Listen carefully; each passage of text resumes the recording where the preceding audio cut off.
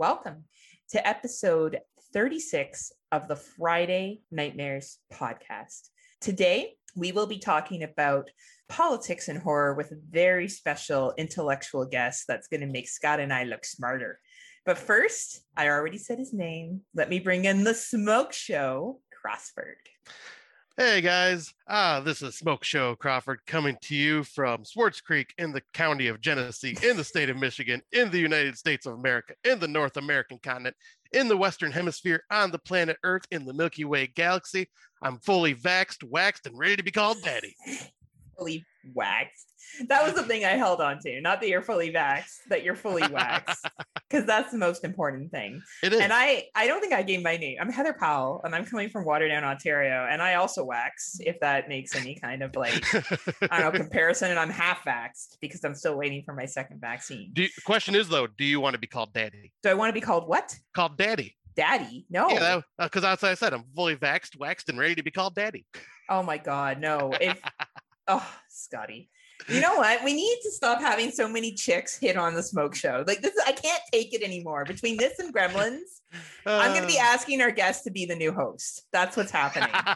This is actually an audition. I mean, it would be a better fit. So coming in with us today is probably one of the smartest people I know. He is one of the most supportive people of other podcasts. He is a Legion original, as far as I understand. You may have heard his brilliance through the Psychosemantic podcast, the VD Clinic, or other guest spots that he has had. He is currently training to be part of the summer series, and he's going to kick ass. He is Mr. Darren. Welcome, Darren.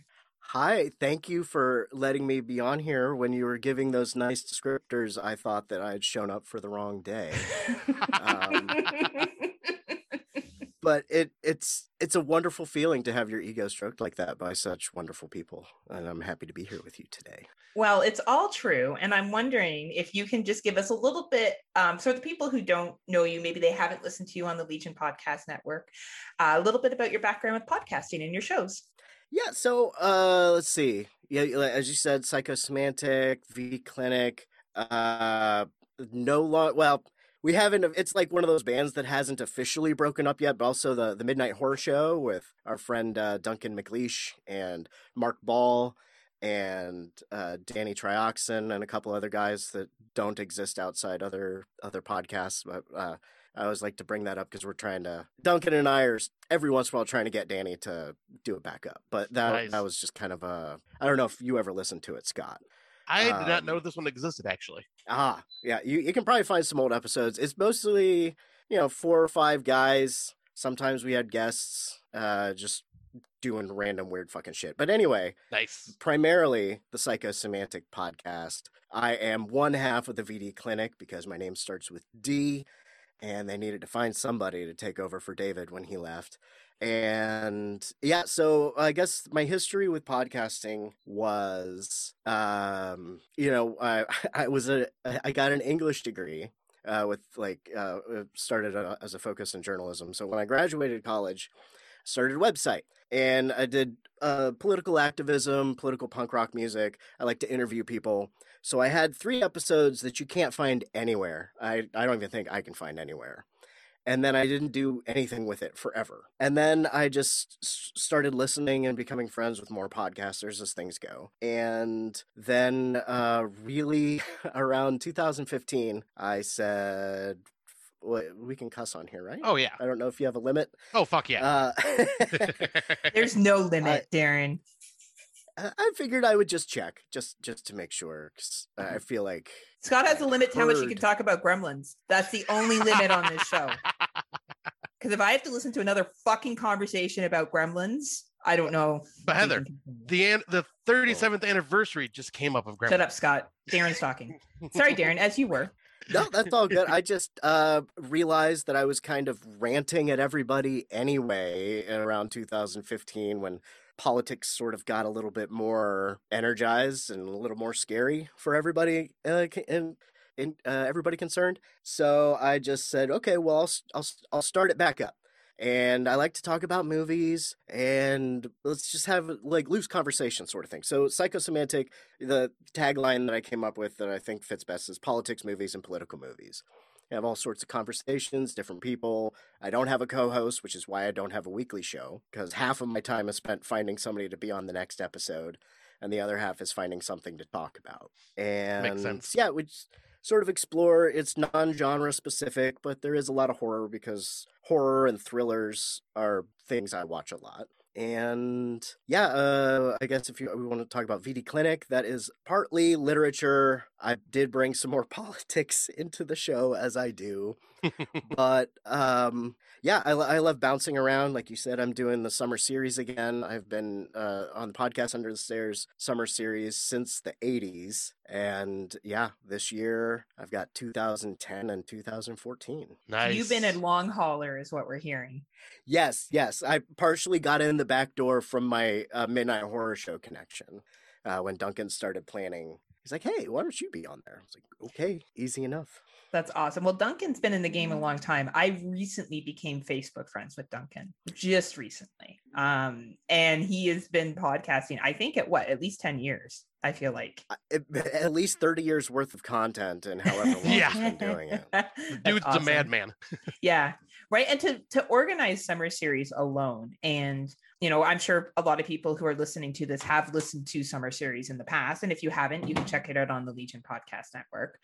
But yeah, Or Podcast Under the Stairs is no longer on Legion Podcast Network. Oh, it's not? Nope. He went independent a couple years ago. All the single ladies. Friend of the network. Podcast. Yeah.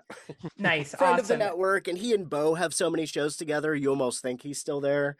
Right. Podcast Under the Stairs is under the Teapots Collective, if I'm not mistaken. Very cool. Well, I do promo Bo and him when they do their slasher series. I'm the official Legion promo person. If you ever get into the Westworld series, you got to check out Duncan and Bo Go to Westworld.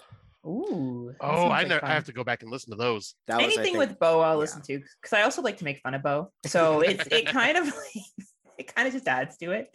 But Darren, also you work with Vanessa, who is definitely one of the smartest women I've ever had the pleasure of meeting. And the two of you together is just fire. You on your own accord is incredible. The stuff that you've shared with me personally through Messenger, like I swear to God, there's times where I'm like, how is he so smart? Right. And your ability to analyze the information. It's not like you just find an article and you're like, oh, look at this article. You're able to analyze what the impact is of what the article is talking about. And I think a lot of people struggle with doing that sometimes. They just like to share information without giving context. And you're really, really good at doing that. So I know that today you're going to be able to share a lot of context and a lot of information. And I hope everyone checks out your podcast because it really is something awesome. And I think it's a little less eye-rolly than people think when they hear politically slanted movie podcast. I think people need to not be afraid to talk about politics. If we didn't have a political system, our worlds wouldn't run. And we need to understand them. And there is nothing wrong with having a discussion about them. I think the attitude of we can't talk about it is childish, to be quite honest. Yeah, there's just a good and bad ways, I guess, to discuss politics. Yes. Or productive and non-productive ways. I like that. Might be another way. Right. Yeah, because your show definitely helps teach. Because that's like I've learned a lot just from listening to your show constantly. And then I was very, very intimidated that very first time you had me on the show because I was just like, I don't think I'm smart enough to be doing this, but. It also was just first time working with you, so I was really nervous anyways, but you definitely are one to like make your guests feel welcome and not feel dumb when they come on, like if they don't know a lot like I do. You are the furthest thing from dumb, Scott. Well, I mean, but comparatively, I didn't know shit about politics. Well, you have bad taste in movies, but you're definitely not dumb. Hey. If you can analyze the world around you, you can talk about politics. It's connected to everything and everything you do. So might as well know a little bit of something about it. That way you can, Anyway, get off my soapbox for now. But the training for summer series. So like before you start watching the movies, do you get a bottle of Gatorade? Do you get some snacks? Like how, you get a bottle of Gatorade. Everyone, I'm right. Summer series involves training of Gatorade. So how many movies do you have to watch in total? Total, not just for my 2 years. Yeah, just by the end of the series. Yeah, for summer series, how many movies do you need to watch? Well, he's added more. Good Lord. So last year it was 20 movies on the final list, and each year had their own 10 movies that got whittled down to 2 choices. Okay. This year, it's 12 movies per year, and you whittle it down to 3. So then that's going to be, 24 plus the remaining, God. If there's 3 for every year, that's 30. Oh my God. Oh, wow. Yeah. Yeah. So there are chances that some will have been seen more recently or recently enough, because I don't know. I mean, you can't predict how they go because they have the votes within the year, and then there's the People's Council and the adjudicators, which last year I was comparing the adjudicators to the Electoral College because it was just random going against everything everybody decided on just based on personal choice. Interesting. So a fuck ton. I would say I have to watch a fuck ton of movies. A fuck ton. I like that number. And I find the whole concept, like, yet again, how Duncan constructs this. You know what I feel like? I'm watching the All-Stars of podcasting, only it goes on for a much longer time. And it requires probably more prep than it does at the All-Star game. It sounds like it's actually more work. The slam dunk contest of horror podcasters would be interesting, though. Right? Right? And I love when people can argue for a movie because I will have some debates. But at the end of the day, if someone's like, I think this movie is better, I'm like, all right. I totally middle child it too, right? By the end. Some movies I'll stand up for. Like, I battled hard that Wolf Creek was better than Devil's Rejects. Oh, Wolf and Creek, I did not win. Good. Oh. But I was beat out by friend of the show, Dave Z. He and I were on the same year. And yeah, we got into the philosophical which one would be better or which one would be universally more liked. And I gave in first. Dave Z does very, like you, he's very analytical with his films. He does look at it from a specific lens. I would be like, I like Wolf Creek because it's in Australia. And Rob Zombie's annoying. Stop having your wife in every film. That's my argument. Like, I am obviously, I think I could maybe come up with a slightly better argument than that. But I think it's a tough thing. So credit to you for doing it and for watching all those films and, preparing an argument that's solid. I think that's really awesome. Well, I think you're being presumptuous by saying I prepared an argument. But... Okay, well, but flying by the seat of your pants. I prepared to argue. Whatever works. Then you prepare to argue, and that's all that matters. I feel like my life is just making it up as I go. Every day I wake up and I'm like, how can I fake it till I look like I make it? And that's my day-by-day occurrence. Like, no joke. Darren and I are also NHL fans, and both of our teams suck, so it doesn't really matter. Yeah, hired a new coach. Right? That's you know what? There's always next year. I was actually saying to my buddy who's a Boston fan, he was razzing me about the Leafs, and I said, "Don't worry. The difference between you and me is I know my team's going to get a participation medal. You'll be joining us soon on the golf course." And they are, just so we know, Boston Bruins are on the golf course as well. And I said, but in all fairness, this, like, for NBA and for NHL, this wasn't really a real season. There was no fans, which I completely understand why. But it just didn't have the same razzle dazzle. Yeah, seeing those Vegas games with the full arena made me a little nervous. It's nerve wracking. I don't know what the case count is in Vegas. I've kind of stopped following the United States in their case counts because the moment CDC was like, it's all good if you've been vaccinated. It's a CDC, right? Is that what it is for you guys? Yeah. I was like, well, there goes the neighborhoods.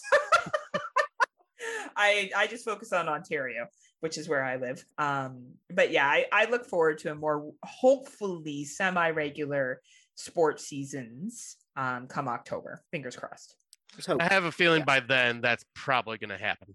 Well, who knows, Scott? I think at this point, no matter what happens, I think at least our country is just gonna be like, fuck it, we're staying America. Open. They're like, we don't give a fuck. Fourth wave, you can't fuck with us. We're done. We're done.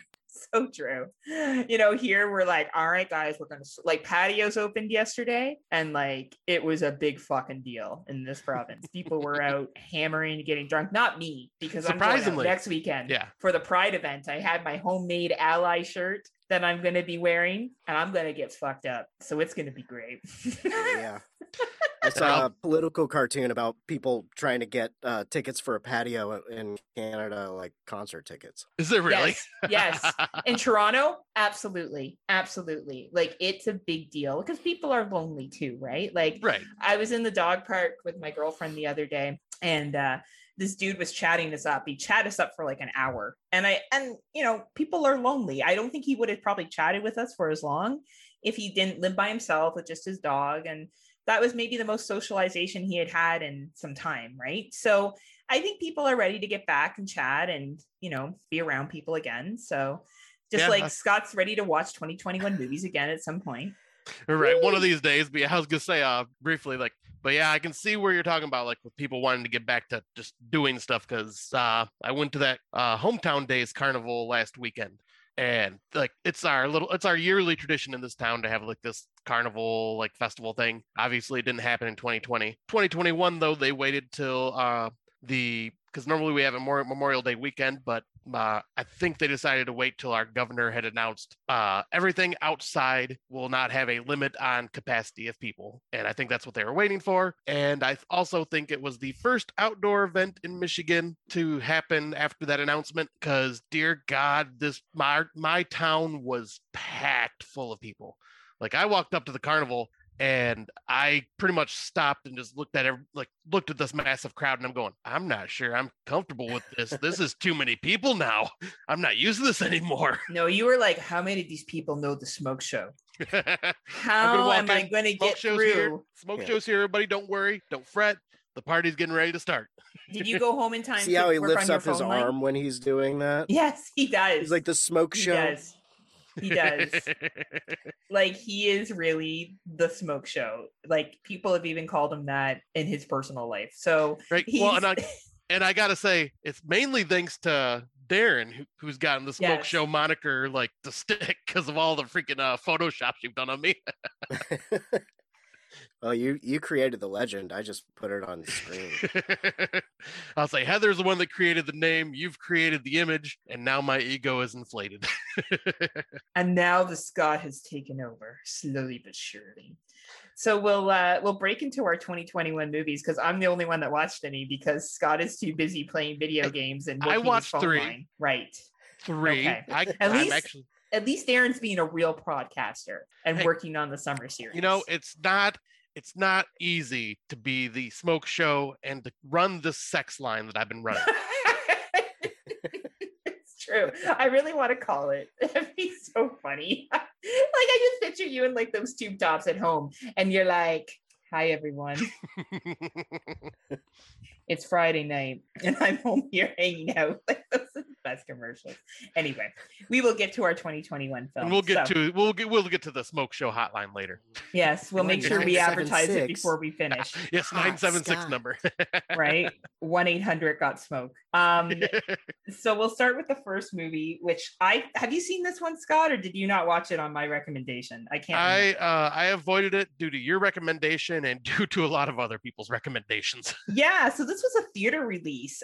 Darren, have you seen this one? No, because you've only seen Psycho Goreman, right? Yeah, from this year, yes.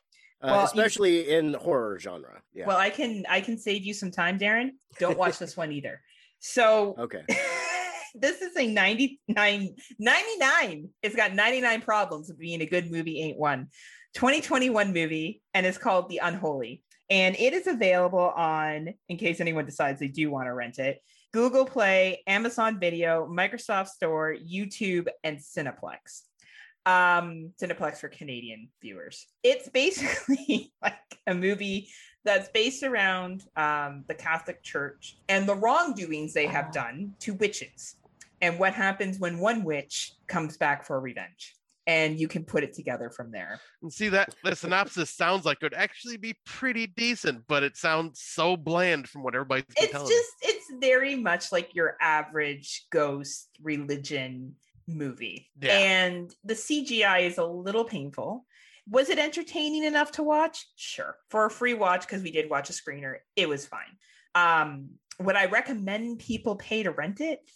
you really like religious films a lot and you really like when the Catholic Church looks like assholes, this might be a film for you. Ooh, well then you got my interest. I don't know. With some really cheesy CGI. Now, there's some actually not bad actors in here. The guy from The Walking Dead is in this, the main dude, Jeffrey Dean Morgan. Yep. Right. Okay. The guy from The Princess Bride, Carl Elves. Oh, Carrie Ellis. Carrie Elves, William Sadler. So there's some decent actors. Like, it's a well enough acted film, but it's, yeah, I wouldn't run out and rent it personally. As I said, unless you really like don't like the Catholic Church and you really want to see like what happened to witches, if you're like, oh shit, that happened, then yes, I guess it's it's entertaining enough. And now, have you seen the next one, Scotty? Yes, I have. I was the one that recommended this one to you. All right. Well, oh, sorry, I lose track. You just don't do a lot of work anymore. So. Oh, you. So sorry. Why don't you talk about this one then? All right. So the next film on the list is a independent anthology called Scare Us, and it's basically about a small town that's plagued by a return of an infamous serial killer. And while this is all going on, there are a group of friends that get together, kind of like a book club almost. They get together in this library and they decide to tell each other scary stories. And yeah, I would say this is just a fun little anthology. Like, all the stories I thought were fairly entertaining. I wouldn't say it's like amazing, you must see this, but at the same time, it's like, I know Heather's love for anthologies, and like, especially after doing our top 5 anthology stories, I was like, yeah, you should check this out, because yeah, if you're a fan of anthologies, this one's fun. It's not very memorable with the short stories, but I would say the wraparound itself is actually pretty entertaining and kind of memorable. Like, what did you think, Heather? I think you've summed it up really well. This is a low budget film that uses its budget well. And it knows what it is. The stories are creepy enough. Each story is creepy enough. Some of them have more of a message behind them than others. That's definitely where they put their money into, is some great practical effects. And I really recommend it. I really enjoyed it. I really like anthologies. And this will definitely up for an award for me for one of the best anthologies of the year. Wow, I didn't realize you liked it that much. Oh, nice. Yeah, I did. I really enjoyed it. I thought it was really polished and well done stories and a good wraparound flow together, what an anthology should be. Nice. And should we? It's not available yet on my Letterboxd, so I'm assuming this might be something that's picked up by Shudder eventually. Yeah, I could see that. If not, probably the usual suspects: Google, YouTube. You know. Yeah, I have a feeling this one may get overlooked just because of the title. Because how many Scare Me's did we have last year? And now there's a Scare Us, so people may not even think of checking for this one. And no longer just scaring one person, we're scaring all the people. Yes. Everyone's pronouns are getting scared now. Yes. Yes. Right. The next one is The Woman in the Window. Have you guys seen this one yet? Not yet. Well,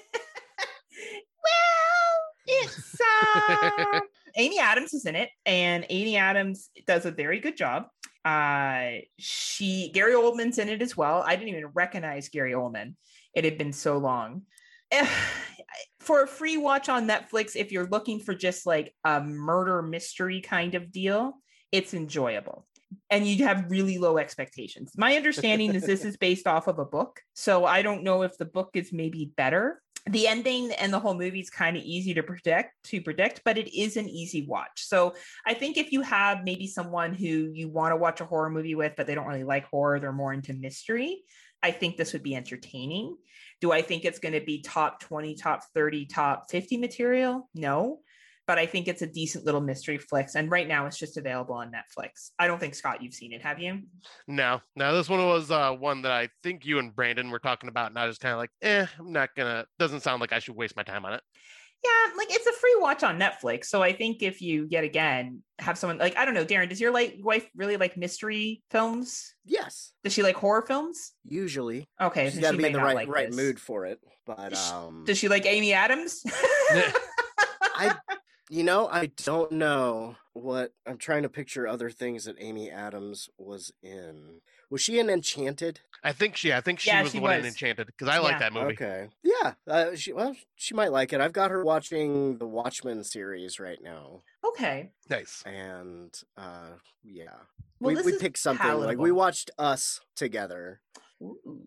And she liked it, Yeah. right? Oh, she's a big Jordan Peele fan. She has good taste. I like that. This is yet again Netflix free watch. It was fine, but definitely I would put it more as a mystery than I would as a horror film. So the next one I know Scotty has seen because he referred me to it. Yes. But before we jump into that, I want to get Darren's thoughts on Psycho Gorman since he did watch that. Oh, it was the goriest Mighty Morphin Power Rangers or Ultraman episode I've ever seen in my life. Right? I thought it was fun. I'm glad I waited a little bit because sometimes when people talk up a movie a lot, I grade it a little harshly. I did not really like that little girl all that much. Yeah, that seems to be the biggest complaint. I mean, it just seemed a little bit like she was. I don't know. I'm not really sure, but maybe it's just because I have memory. My older sister was nice, but I definitely had an older sister that did mean things to me, and I can imagine. Like I said with the gate, her fucking with me in the crawl space behind my closet. And stuff. It seemed a little bit like the character was trying to be like Louise from Bob's Burgers, but yes, that is a great comparison. But in general, it was a fun movie. Especially a decent amount of stuff I've been watching lately is kind of heavy, and it is a good throw it on and just watch it kind of horror movie. That makes me happy because, like, you've known I've talked about this movie a lot, and I freaking love it from here in our show. Because that's just like my total jam, though. But yeah, I wanted to make sure that I got it in before we talked. Oh yeah, that's awesome. I was saying, but yeah, thank you for sharing that because I really wanted to know your thoughts on that one. But yeah, I guess it was worth the time. Awesome. Yes, I feel vindicated then. But yeah, I guess I will jump into the one that we were just that Heather brought up. The one that I had recommended to her was called The Sound of Violence, where a young girl recovers her hearing and gains synesthetic abilities during the brutal murder of her family. And to find solace in the sounds of bodily harm. So this is a really interesting story. Where once again, it kind of reminded me of Bliss in a way where the protagonist or the character you were following, you really can't get behind, though you have a little more sympathy for than the character in Bliss. But I thought this one had just some really unique kills, a very interesting story, and a pretty messed up ending. Yeah, it's my number one movie. Wow. Yeah. That's awesome. I think, and the reason why is because I really respect movies who take a different concept that we have not seen before. Yeah. And this concept of what this character is motivated by and why, I have not seen a movie like this. Now, maybe Darren will watch this and I feel like he's seen a lot more movies than I have. And he'll be like, yeah, there is something similar to this. But I just think that the practical effects in this, especially in the ending scene, were out of this world. Good. Yes. It was clearly a movie that, yet again, did not have a high budget, but the acting was very good. The setup was very good. The main character you had mixed feelings for, which I think is a very good way to present a movie like this. And it will definitely be in one of my top list of movies. If people will say to me, I want to watch something different or unique, I would say The Sound of Violence because I just think it is what you would be considering a unique artistic film with substance. Not making an artistic film because you can make flashy lights and loud music and staring at each other for an extensively long time and believing that that's a good film. So I strongly recommend this film. If what we've described is what you like, if you don't like it, that's fine. I'm not here to tell you what to like or not to like, but I think you should at least respect the development and how it's made. And this is available on iTunes, Google Play, Vudu, YouTube, Microsoft Store, and I think it's worth whatever rental you pay. I would own a physical copy of this movie, which for me, who doesn't own physical media, that says something. Yeah, and because I haven't really ranked this one yet in my list, but at the moment it'll definitely be in my top 10. Where exactly, I'm not sure, but this movie was just freaking awesome. It will stay in my top 10 this year. Very few movies will compete to knock this out. Yeah, I agree. The next one is the Saltwater The Battle of Ramree Island. Oh boy. This is a low budget crocodile film filmed in World War II. It basically talks about this troop that's abandoned on this island, and there's a saltwater crocodile that's going to eat them. There's some racial tensions that happen, and I think they actually handle it well for it being World War II on what would actually happen within the British Armed Forces. There's a gentleman that's from India that's serving with them, and some issues occur, and that probably did happen. Like, I think that they're not shying away from it. The dialogue is good, but it's a long watch. This is sitting at a hour and a half, so a 90-minute runtime, and it feels like a 90-minute runtime. It is available from Google Play, both in Canada and United States, Vudu, Microsoft Store, and YouTube. I would say that if you really want to like watch maybe some historical dialogue that would have occurred around World War II, this is a really good film, but it's not really a horror film. Like, it's not, or even a good creature feature. Like, they kind of just used Photoshop, like pictures of like a documentary from a saltwater crocodile, and like the water splashed a lot and people got dragged in. It wasn't anything super special, but if you like war conversations, then yeah, I think it's definitely worth your time. If not, I would skip this one. And then we have the second one. Have you seen this one, Scotty? Nope. I almost started it today, but I realized the time crunch I was on, and I was like, all right, I'll hold off on this one. The Conjuring, The Devil Made Me Do It 3 has come out for the, what does it call it? Wana universe? Yeah, the Wanaverse. The Wanaverse. It's fine. It's a Conjuring film. So if you like jump scares, and if you like creepy things in the dark, and if you like angry ghosts, you'll like this movie. So... or demons or whatever the fuck it's supposed to be. You know what? It's a Conjuring film. If you liked the first two Conjuring films, you will probably enjoy this film. Do I think it's one of the best movies that come out? No. Did I find it entertaining? Absolutely. I like how the Warrens are portrayed, whether they were truly like that or not. I don't really care. I can just separate it for watching this film. You know, they use a real case, which is where someone is using possession as a reason for committing murder. Whether this person was possessed or not, I don't really know. The movie definitely sides on that they were. Like, that's not a spoiler. Like, it's pretty clear because the courtroom piece isn't that big of it. Like, a lot of people have said it's a courtroom drama. They're in a courtroom for like 50 seconds, so I don't get where people thought this was a courtroom drama. But it's, if you like Conjuring films, and when I say the Conjuring films, I mean the Conjuring films, not the Annabelle films, because I do feel that those have a different theme to them. Yeah, you'll like this one. Yeah, because I'm kind of in between with the Conjuring films, but I always give them a chance. I think it's entertaining. Honestly, if you had a friend over and you wanted to watch something that was entertaining, you could throw this on, but it's very jumpy. Like, jump. Like, I feel like I'm going through a haunted house and they're like, jump. Like, that's what it feels like, right? Like, that's fine. That's a Conjuring movie. So it's available on Google Play, Amazon Video, YouTube, Microsoft Store, and HBO Max for all my American friends who have HBO Max. Because I think HBO Max has struck a deal with Warner Brothers to where any of their movies that go to theaters come out on HBO Max at the same time. A deal with the devil. Yes. The devil made them do it. Well, Warner owns HBO, right? Or is it the other way around? Yeah, it's something like that. I'm not too sure on who owns who, but... They own each other's soul, Darren.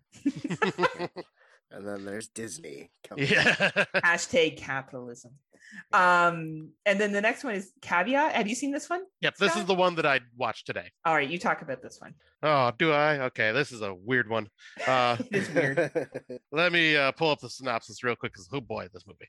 All right, so this is a Shudder exclusive called Caveat that was released, I think about 2 weeks ago, maybe a week ago. But it's about a lone drifter suffering from partial memory loss, who accepts a job to look after a psychologically troubled woman in an abandoned house on an isolated island. This one, very interesting. Hard to really wrap my head around with some of the things that happened, because it's just dealing with somebody that has the partial memory loss. So a lot of things are just kind of like questioning it along with the main character. But I have to say, this had some very, very creepy moments to it. Mm-hmm. Like, they did a great job of building like this creepy ass atmosphere, and just some of the imagery they show was kind of unsettling. Especially there's a thing with a stuffed rabbit doll that is used in this movie, and that rabbit is fucking creepy looking because it's all just old and kind of decaying. But I would say this is definitely something that I recommend people check out because it's not going to be for everybody. But this is one of those just kind of like supernatural horror films that has you wondering through a lot of it and constantly just keeps you on the edge of your seat because of how just unsettling a lot of the imagery is. Yeah, I think you summed it up perfectly. It's a very slow burn. It's an 88-minute runtime. It feels like an 88-minute runtime. Well acted, well filmed, very much plays on supernatural. The ending was very much like, okay. So if you dig that kind of thing, if you like slow burns and the kind of like artistic ending, you'll dig this film. It is available on Shudder, and it's available on all the Shudders: Shudder Canada, Shudder United States, Shudder Amazon channel, as well as AMC Plus. Yeah, but I even think for our friends down under, I think it's also on the Shudder Australian. Oh, for those horror for dummy fools? Yes. Yes, those silly fools. We can't call them the other word that they like to call themselves on their show because we in North America, and we can't say that. Yep. Unless they're on the show, then we're allowed. Then we say it because they're here. But yeah, I think for a free watch on Shudder, I think you'll be at a miss. If you're looking to, maybe you're only watching 50 horror films this year, I think this should be one of them. I think it's well made. It's an artistic film. It does have some great acting to it, some good scares, and I think it's worth your time. Yeah, agreed. Like, I am definitely not upset that I watched this film. I thought it was pretty entertaining. I'll say, but I'd probably it might be in my top 30. Because Scott and I watch so many movies that we say things like top 30. Well, right? we used to watch. Well, I used to watch so many movies. Like by next year, top 20 may be a thing, and that'll be as far as it goes. Scott will be like, I've watched 15 movies, and I have a top 20. Yep. I'm just gonna guess from what Heather said where the other ones would rank. Pretty much. And then the final one is Ghost Lab. This is a Netflix international film, and I always have found that Netflix kills it with international films. Always. I enjoyed Hospital that came out earlier this year. That was also an international film. Ghost Lab, I believe, is a Korean film. Don't quote me on that, but I think it's a Korean film. It's 117 minutes long. Like, it's a long film. Like, you're packing in there. But it's basically about two individuals that witness a haunting and then want to find out what happens in the afterlife, and an experiment that they do. It's actually very well done. It's very creepy. Darren, you yourself and your wife might enjoy this movie. You can watch it dubbed or with subtitles. I feel like you and your wife would watch the subtitles. But if people do want to watch it with dubbed, sorry, what was that? We tried to do the subtitles whenever possible. Yeah, it causes a better flow, right? I'll use dubbing if I'm doing something else and I just want to catch what's going on. But sometimes the dubbing and, what gets translated to English isn't the same as what it would be in the native language. It's a good film. I think if you enjoy ghost stories and hauntings, more realistic hauntings, and question what would happen when we die, this is a very, very good movie for that. It's, as I said, 117 minutes. It's available on Netflix. It's an international film. I think, yet again, if you're sitting to maybe, I'm only going to watch 50 horror films this year, I think this should be one of them. If you like international films and ghost films, if that is not your thing, then you may not enjoy this. So don't waste your time, but it's definitely not a bad movie, but it is a long movie. That is one thing I've learned from last year too, is because, I used to not be a big supernatural ghost movie person. But a lot of the international ones, especially from last year, were really well done. So I think it's just a lot of the American ghost stories are just typical boo, jump scare, boo, jump scare. You mean The Conjuring? That's the jump scare. Yeah. The Conjuring and Paranormal Activity have pretty much shaped what our supernatural horror films are for the most part.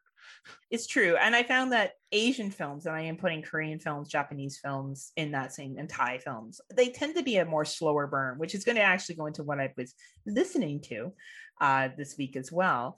But I think that it's just a different scare. And it's not that one scare is better than the other. Like, I dig me a good jump scare too. Like, that, it's not like those are beneath me. It just all depends on what you're in the mood for. Yeah, exactly. And I really like Spiral. Just to be clear, Spiral with Chris Rock is my favorite Saw movie. I don't care how that makes me sound. I don't love the Saw series to begin with. I think it is okay. And there's nothing wrong if it's your jam. But I loved this retelling. I preferred the cop drama piece of it. I enjoyed Chris Rock's humor throughout it. I thought it was funny. And yeah, it's predictable as shit. No kidding. and the other ones were not. The first watch for a lot of the Saws, you had no idea. I will definitely give them credit for that.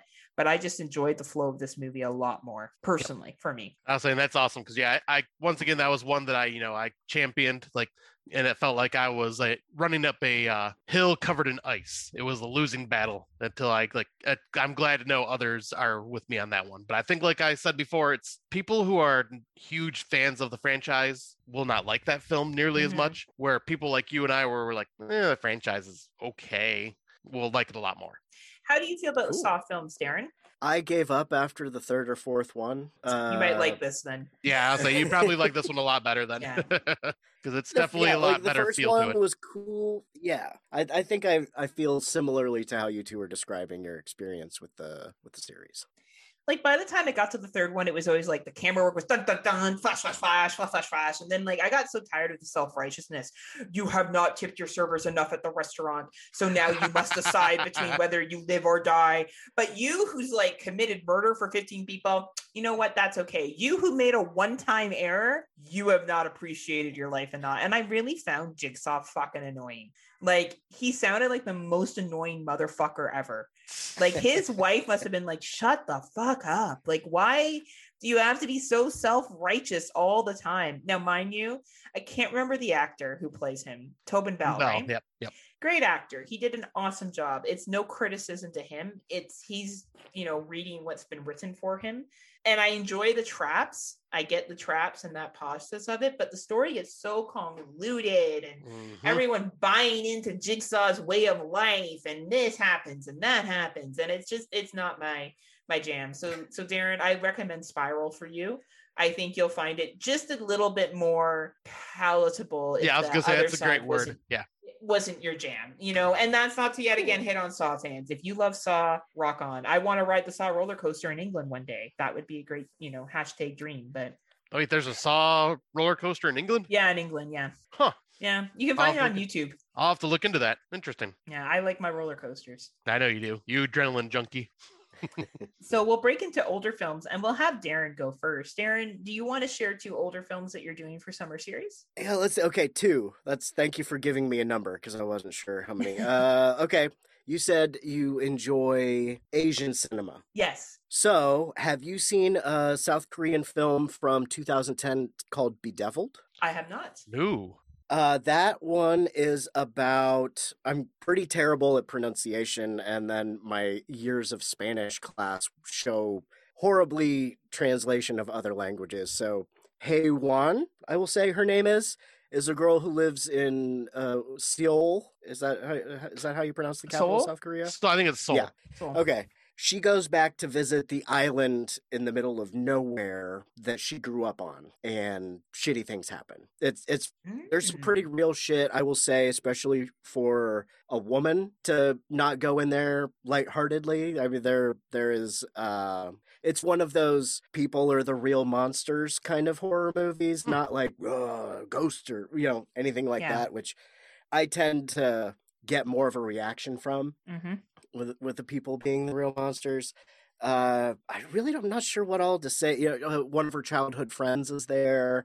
There's revisiting the past, seeing what happens when lives diverge and when they come back together. 2010 Bedeviled. I don't know what its original title was. And I would say the second one, because there's some, I'm recording 2010 tomorrow, actually. So oh, wow. It's been a lot of 2010 stuff.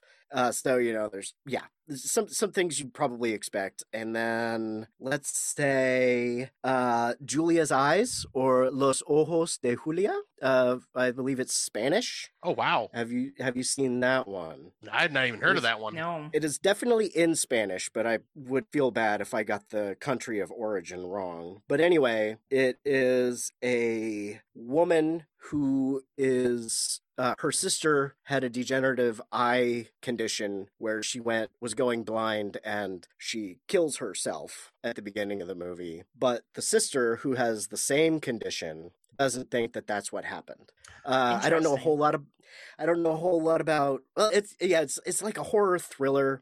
I quite enjoyed that. That is. let's see. That is available. I forgot to do that with the last one. That's okay. That one's available on Amazon, DirecTV, Apple TV, YouTube. Awesome. Nice. I'll have to look into that one because that sounds very interesting. I quite enjoyed it. Yeah. Well, we trust your judgment, Darren. You know your shit. Yes, you do. I'm happy to see which one of you watched this movie I see on the list. Oh, so that's me. I have not watched a lot of David Cronenberg movies. I know, and I'm Canadian. It's a shame. I know. It's a shame. Like, I was concerned about being deported, which is why. And I don't like Tim Hortons coffee, so I'm really skating on the edge. Like how you. What about Timbits? Well, when I could eat Timbits, I can't because I'm celiac. But when I could, I ate that shit. Oh, dude, I ate that shit all the time. It didn't matter that it made my tummy sick. I lived for Timbits. Like, even now, it's like my friend's daughter will get Timbits and she'll be like, do you want one, Auntie Heather? I'm like, oh, like Auntie Heather can't have it. She's like, more for me. Like, it's just really like, let me rub it in your face. You're lost. That's what you get when I'm 5 and I don't give a shit. But yeah, so I saw Rabid, 1977. The first hour I was kind of like, meh, okay. But then it ramped it up and I was like, holy fuck, am I watching COVID-19 all over again? Just talking about the vaccines, and then they were giving vaccine cards to people. So this movie was filmed in Montreal, which I love when things are Canadian, filmed in Canada and acknowledge that they're Canadian. It really like gets me going. But this was just fucking awesome. I haven't seen a lot of 70s films. For people who listen to our show, they know that that's my blind spot. And this was great. It was no Italian 70s film, but it was really solid. Have you seen it, Darren? Yes. This is another film that I watched with the missus. Nice. It was on Turner, usually on in October, Turner Classic Movies here in the States. I don't know if you have Turner Classic up in Canada. No, I know Turner is, but I like it's Ted Turner, right? Is it his network? It was. I don't even know if he's still alive, but one of the main hosts is Ben Mankiewicz, who is, if you watch that movie Mank that came out last year, that was the Oscar contender about the screenwriter that worked on Citizen Kane. That's like his grandson or his grandnephew. But they have but in October they really do a lot of old horror movies, and then you sort of feel old when they're like, "Yeah, this movie's from 1995." Damn it. And you realize that's not like 20 years ago. Right. Yeah. So, they usually do a lot of Hitchcock and Cronenberg classics and all that other fun stuff. So we watched it then, or it was, time's kind of been a flat circle, as they say in True Detective. So I can't exactly remember. I've watched a lot of movies, like you were talking about, is this COVID all over again? I almost suggested we do The Crazies. Yes. That felt a little like, oh, okay. Either one, either Crazies. Yeah. And so I'm pretty sure I revisited it at some point during the paranoid times in which we are in at the moment. What I really liked we about definitely watched it together. Well, what I liked about Rabid was the vaccine thing and having vaccine verification, because I'm pretty sure, the Canadian border, when it opens, and the American border, we will only be letting Americans in that are fully vaccinated.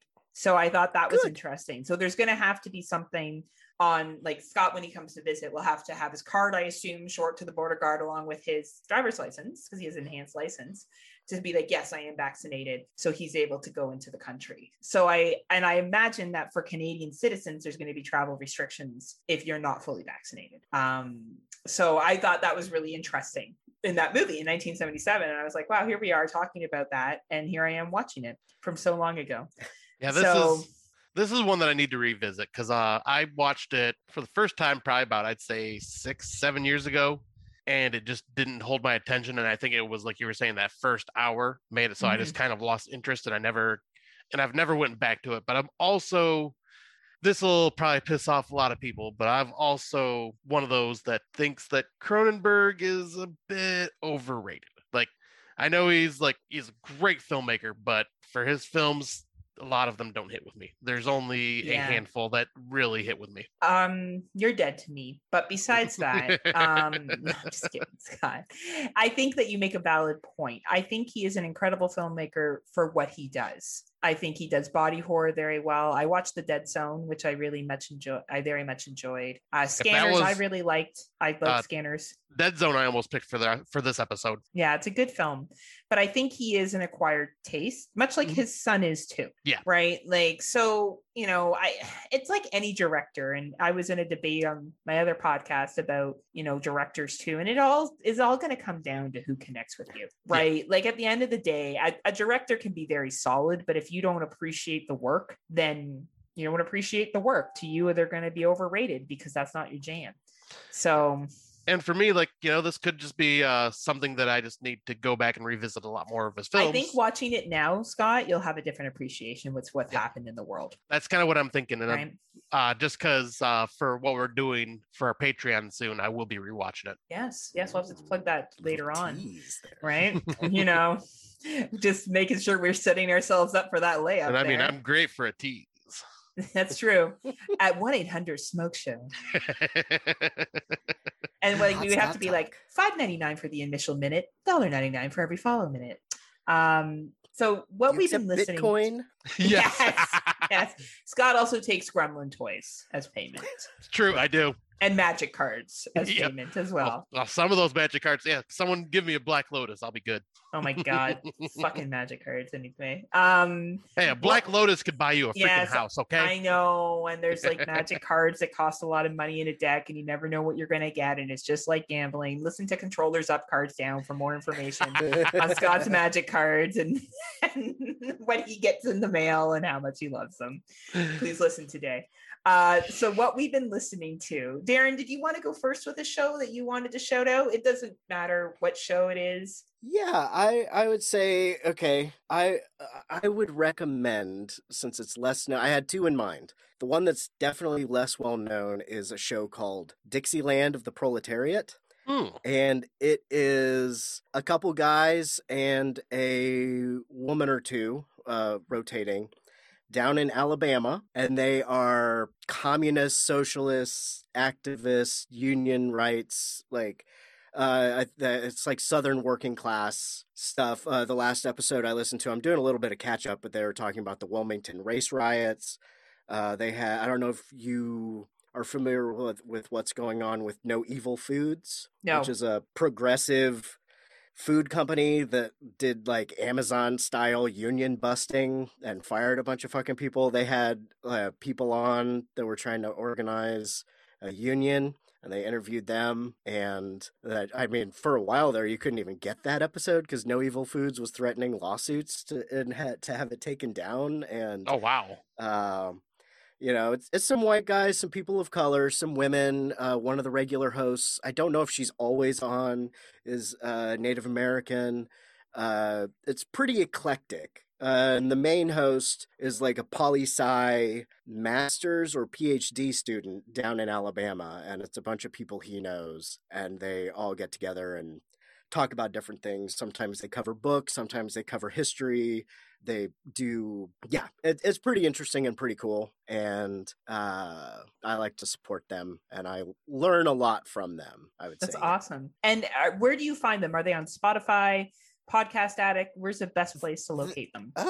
I always listen to them on iTunes or whatever they're calling themselves now. Oh, yeah. Nice. They're really fun on Twitter. Awesome.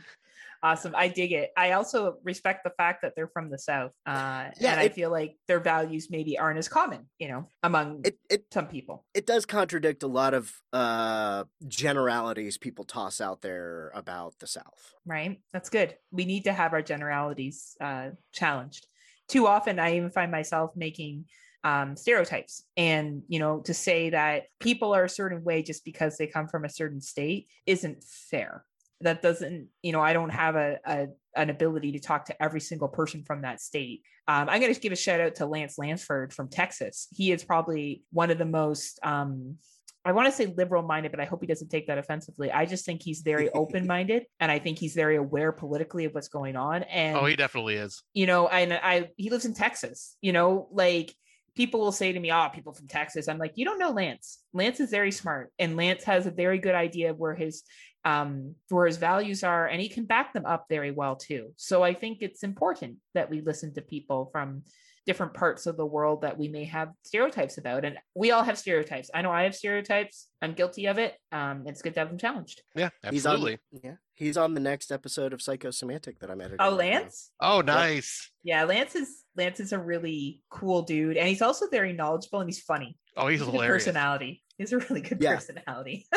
Yeah, he's fun. He's been on before. I think the first episode we did together was on Snowpiercer. Oh, yes, really? That's right. Oh, that's awesome.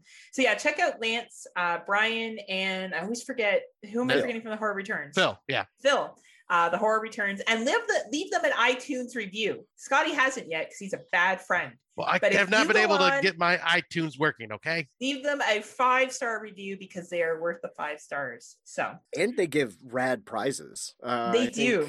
Yeah. I think, speaking of Psycho Gorman, I think the last one they gave out was a Psycho Gorman steelbook or some shit. Yeah. You mean they didn't give out the, what was Lance's favorite movie? The Fanatic. The remake? Oh. Yeah, the Pet Sematary remake. The Pet Sematary remake, which I also like. I don't think it's that bad. I understand you, Lance. I feel you. But yeah, they're awesome. I want Brian to be my boyfriend, but he's married.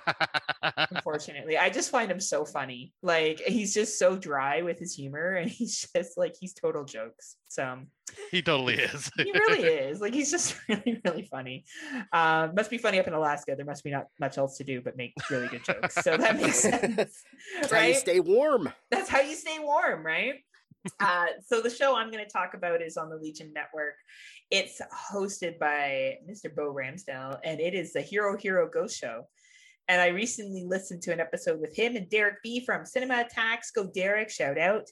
And they talked about One Missed Call, obviously the original version for the original movie. And man, they did a good job of talking about it. And they just know so much about Asian cinema. And for someone like me, who's really new to Asian cinema and just kind of learning kind of the tradition and the cultural values, like, they just nail it. And they're so entertaining to listen to. Like, Derek is a walking encyclopedia of knowledge. He so is. I love Derek. Derek is one of the nicest people as well. He always shares pictures of his dog with me. Like, I get dog pics from Derek all the time, and they're the best pics. Like, he has the cutest puppies. They're fucking adorable, but he also knows his stuff. So if you're subscribing to the Legion Podcast Network, which you already should be, please check out the Hero Ghost Show if you're interested in learning more about Asian cinema. Yeah, it's one show on Legion that I am afraid to admit I have not had a chance to listen to. Bo's gonna kick you off Legion. I know. I'm gonna have to give in my Legion card now. Right? You got a card. I lost my membership. Oh man, you get a card. But speaking of the whole Legion thing, I'm gonna talk about a podcast that is on the Legion Patreon. So hint, if you're not on Patreon, you do not get to hear this show.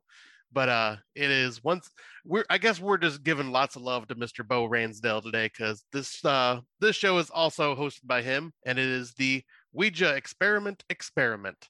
And it is a once a month show that he hosts, that he has another guest from the network or someone that's just in our Legion podcast channel join him. They pick a movie with the word Ouija in the title, and just it's kind of a crapshoot because there are just so many bad movies with Ouija in the title that it's pretty much him and the guest pretty much tearing apart one of these movies or looking into it actually, and giving it an actual shot and saying like whether it's good or bad. But 99% of the time it's pretty bad. I know Heather has been on 2 of the episodes. Twice. I'm Bo's actually preferred guest. He hasn't ever said that. I just assumed. Yeah, the ego is strong with you as well. Yes, because Bo and I are besties. Bestie Bo and I. And I've been on the show once, been on the show as well, and I forget who else ended up being on there, but they ended up covering Ouija Shark. So shows you the level of content that they're watching for this show. And it's a video style podcast as well. So it's very entertaining because Bo just has like some great ability with the doing like background setups and everything. Did he do the science lab thing when you went on? He sure did. He's such a nerd. And did he refer to like scientific testing of the Ouija experiment? Yep. So when I first did this with him, I didn't know him that well. Like now, Bo and I have obviously gotten closer just because of the stuff I've done with Legion and etc. I would now be like, what the fuck are you wearing? Like now I'd be like, Bo, this is ridiculous. What the fuck is this bullshit? Like, but then I was like, oh yeah, Bo, this is really cool. But he is a very creative person. And him and Darren are two people that can do a solo show. I know Darren doesn't because he always has the guests on, but there's some people that can rock a solo, and it's the two of them. Like there's just talent there, raw talent. So it's totally true. Oh, We only speak the truth here, Darren. Yeah, we can't rock solo shows, Scott and I. Oh God, it would be embarrassing if it was me by myself. I mean, remember that time that Heather just gets up and left me to go switch out her coffee, and I'm just like, hi. You're like, I don't know what to say. I like Fireball, and I got my new magic cards. I like Gremlins. Aaron's like, it's okay, Scott. It's okay that Heather bullies you about it. You're accepted here. I had a friend try to teach me how to play Magic, and I just couldn't figure it out in high school. He's like, no, but see? I was like, I'm glad you're having fun. I just don't get it.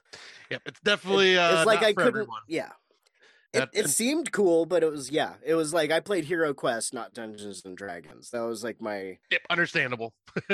See, Darren was secretly like, aren't you mad about the political shit that's going on in our school? Like, so guys, while we're talking about this, do you realize the inequality that's being pushed upon us in our classrooms? I would have loved to go to high school with Darren. I would have totally hung out with Darren, so I would be cooler. Like, for sure. I would have been like, this guy's the shit. Hang out in the basement with me and the other skater kids. That's right. I would have tried to hit on all your friends too. Like, for real. Right? I probably would have hit on I had some very handsome friends. You know, I've been like hitting on all of you, just like throwing it all out there. See where it sticks over the fence. That's still my life, just so we're clear.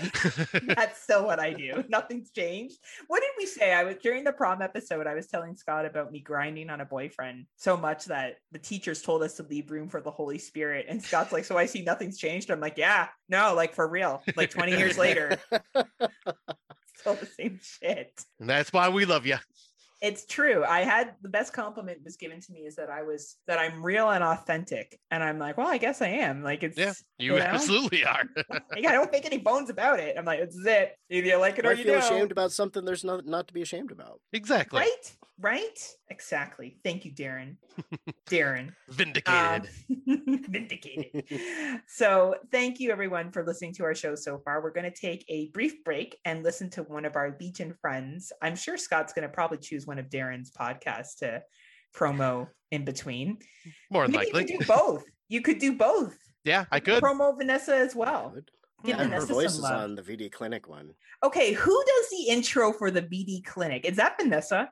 The voiceover? Yeah. Not the song. The song is some VD PSA that she found way before me. But yeah, that she does the sultry narration. No way. Yeah. That is the sexiest fucking voice I've ever heard. Like for realsies. For realsies. Yeah, that is her. Wow. Vanessa's so cool. Next level connection. The budding cismance. Man, between you ladies. And yeah. Well, we get along really well. We did that episode with you, and like our views are completely the same. So when eventually Vanessa and I do our little short series, it's just going to be us being mad about the same shit for like an hour. It's going to be great. And yeah, it's going to be awesome. Right? And I'll be so angry, listening to it. Right?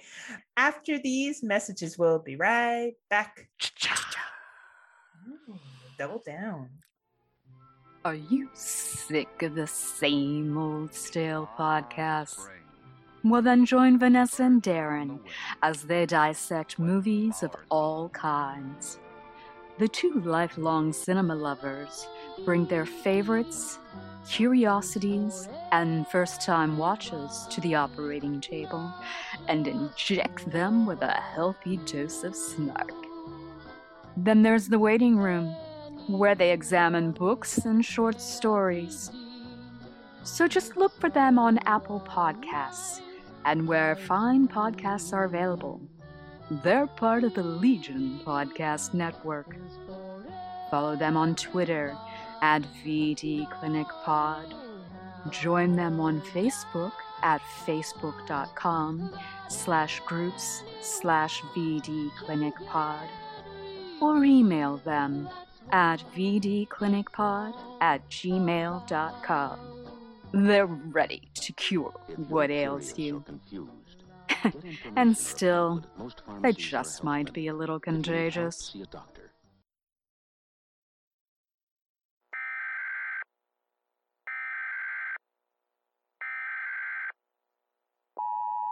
This is a test of the emergency podcasting system.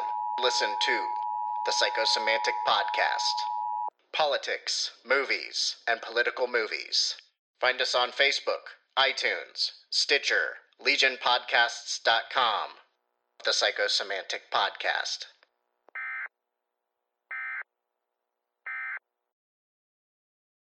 And welcome back. I hope you loved listening to Darren's shows. You can go back and listen to those when you're done listening to this one and see what better shows sound like. But today, because Darren is on, we are going to be talking about politics and horror. And I really wanted to go with the low-hanging fruit known as The Purge, but we did not go with low-hanging fruit. We actually pulled from some other awesome movies today. 2 were a first-time watch for me.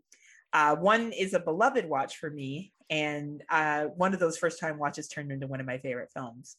But we're going to give a little article about horror and politics. And now I know a lot of people will say things like, well, I don't like to talk about politics with my horror.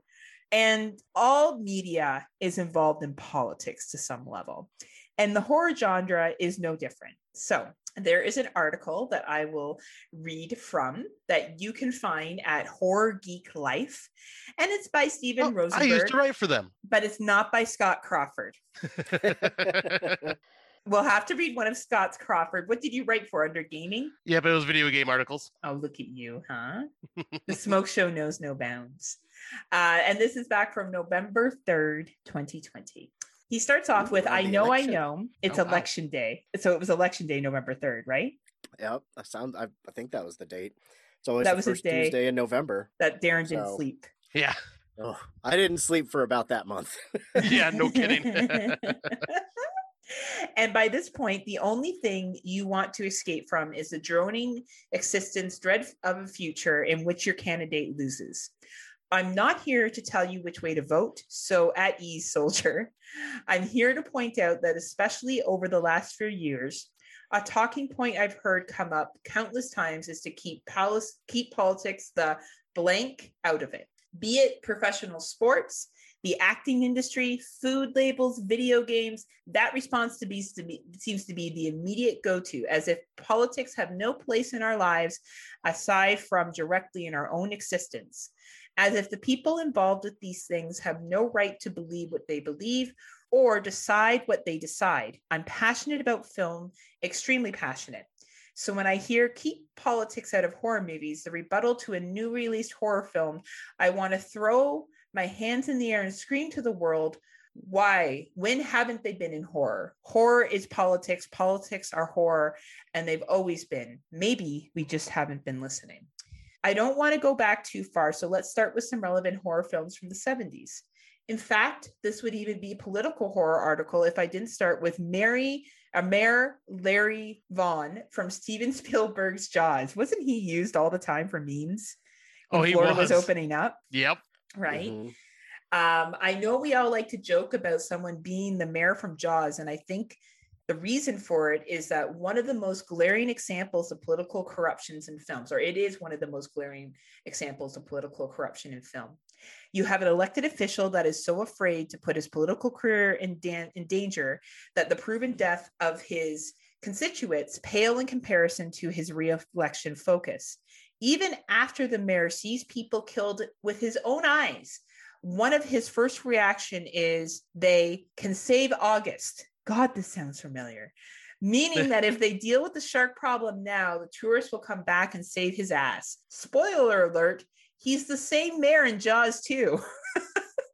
A classic case of taking all the glory and none of the blame. Let's look at another founding father when it comes to political horror. George A. Romano's Night of the Living Dead. At the time in America where Black people were basically only used as villains and sidekicks, Dwayne Jones? Did I say that right? You guys know? Yeah. I believe so, yeah. Yeah. Took on the first major Black lead horror role. The entire film, he takes charge so he can lead, protect, and defend. He's one of the only characters to get through a terrifying night of zombie attacks, only to be killed by the police upon their arrival, showing that a Black man in America can survive a zombie outbreak, but can't survive their own country. And the police would rather shoot first and ask questions later. Now, we all know that this wasn't done purposely, but the fact that it was done at all, and I think that's what people fail to understand. We still have racial and sex divides when it comes to people getting into powerful roles, lead roles, etc. So in 1952, for George A. Romano to even be like, well, he was the best fit, I didn't really think about his skin color. That's fine if that was his intent. But the impact of it is what we're talking about here. Yep. The impact of having a Black man tell a white man what to do in 1952 was huge. Yes, absolutely. Right? So George A. Romano, talked about that one. Where are we? Romano had also previously done The Crazies, 1973, which showed the government torched their people, and covered up any wrongdoing, a theme that will be used over and over again in horror in the next few decades. Return of the Living Dead, The Belko Experiment, Alien versus Predators 2. Even Wes Craven's The Hills Have Eyes from 1977 shows the government turning their back on locals that were affected by nuclear testing. I'm not sure if there's really a better displayer of political horror than David Cronenberg, Scott's best friend. Although The Dead Zone in 1983 was written by Stephen King, Cronenberg really hammered home the importance of stopping politically corrupt individuals from climbing into positions of ultimate power. It doesn't get much sleazier and dangerous than Greg Stilson, a career politician that would go on to unleash nuclear attacks around the world after interpreting a dream as a message from God.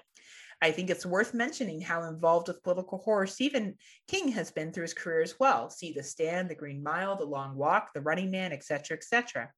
Cronenberg would go on to focus on the dangers of consumerism in Videodrome and the corruption and power in The Fly.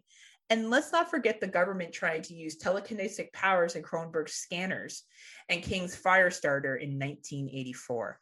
I think the focused top-down consumerism is better highlighted in John Carpenter's They Live, which represents how controlled we are by the rich and powerful people in charge. We're going to be getting into that certainly, actually, with one of our films. Mm-hmm. They control the media, which controls us, and the only way to stop it is to rise up and take a stand against it.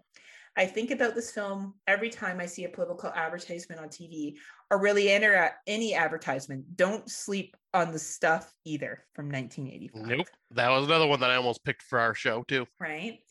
The 80s just weren't about politically based horror movies, but the politics blended into the film creations themselves. Actors like Mark Patton and Anthony Perkins were blacklisted in films because of their HIV diagnosis, as well as civil unrest created by politicians. Films like Nightmare on Elm Street, Freddy's Revenge was created as an insult to the LGBTQ plus community, rather than a celebration of it. By the way, watch Scream Queen on Shudder. I would agree 100%. Yep. And I point to that. I think people have criticized Mark Patton in that film, the documentary, for being too upset. You know, I don't know how I would feel as a gay man in the 1980s and 90s trying to come out. So I'm not going to judge how he felt, because that's not me living that life. Absolutely not. In the early 90s, with more civil unrest, came more radical political horror.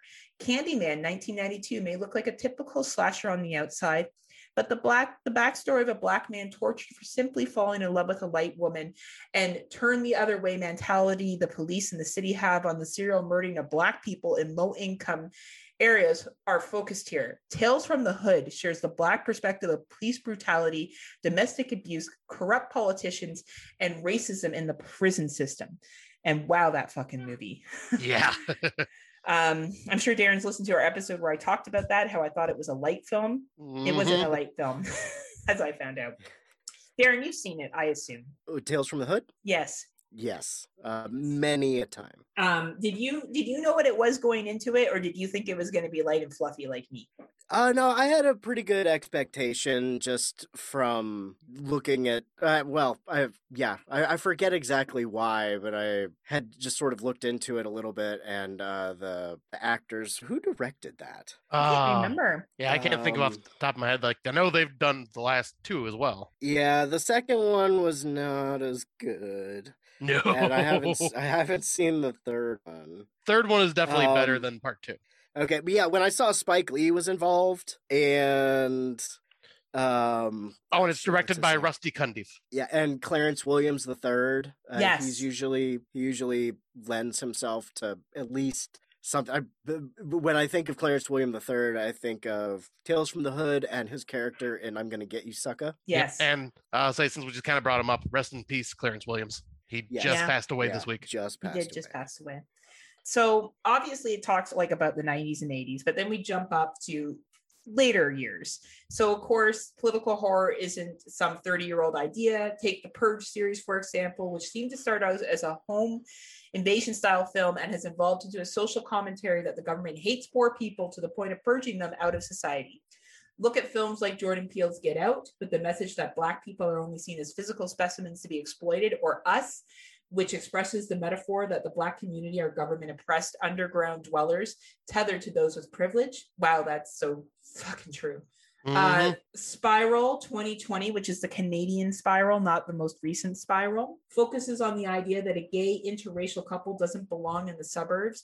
The idea isn't strictly American either. Bong Joon-ho just won an Oscar for presenting the society oppression of poor people by the rich and powerful in Parasite. Class oppression.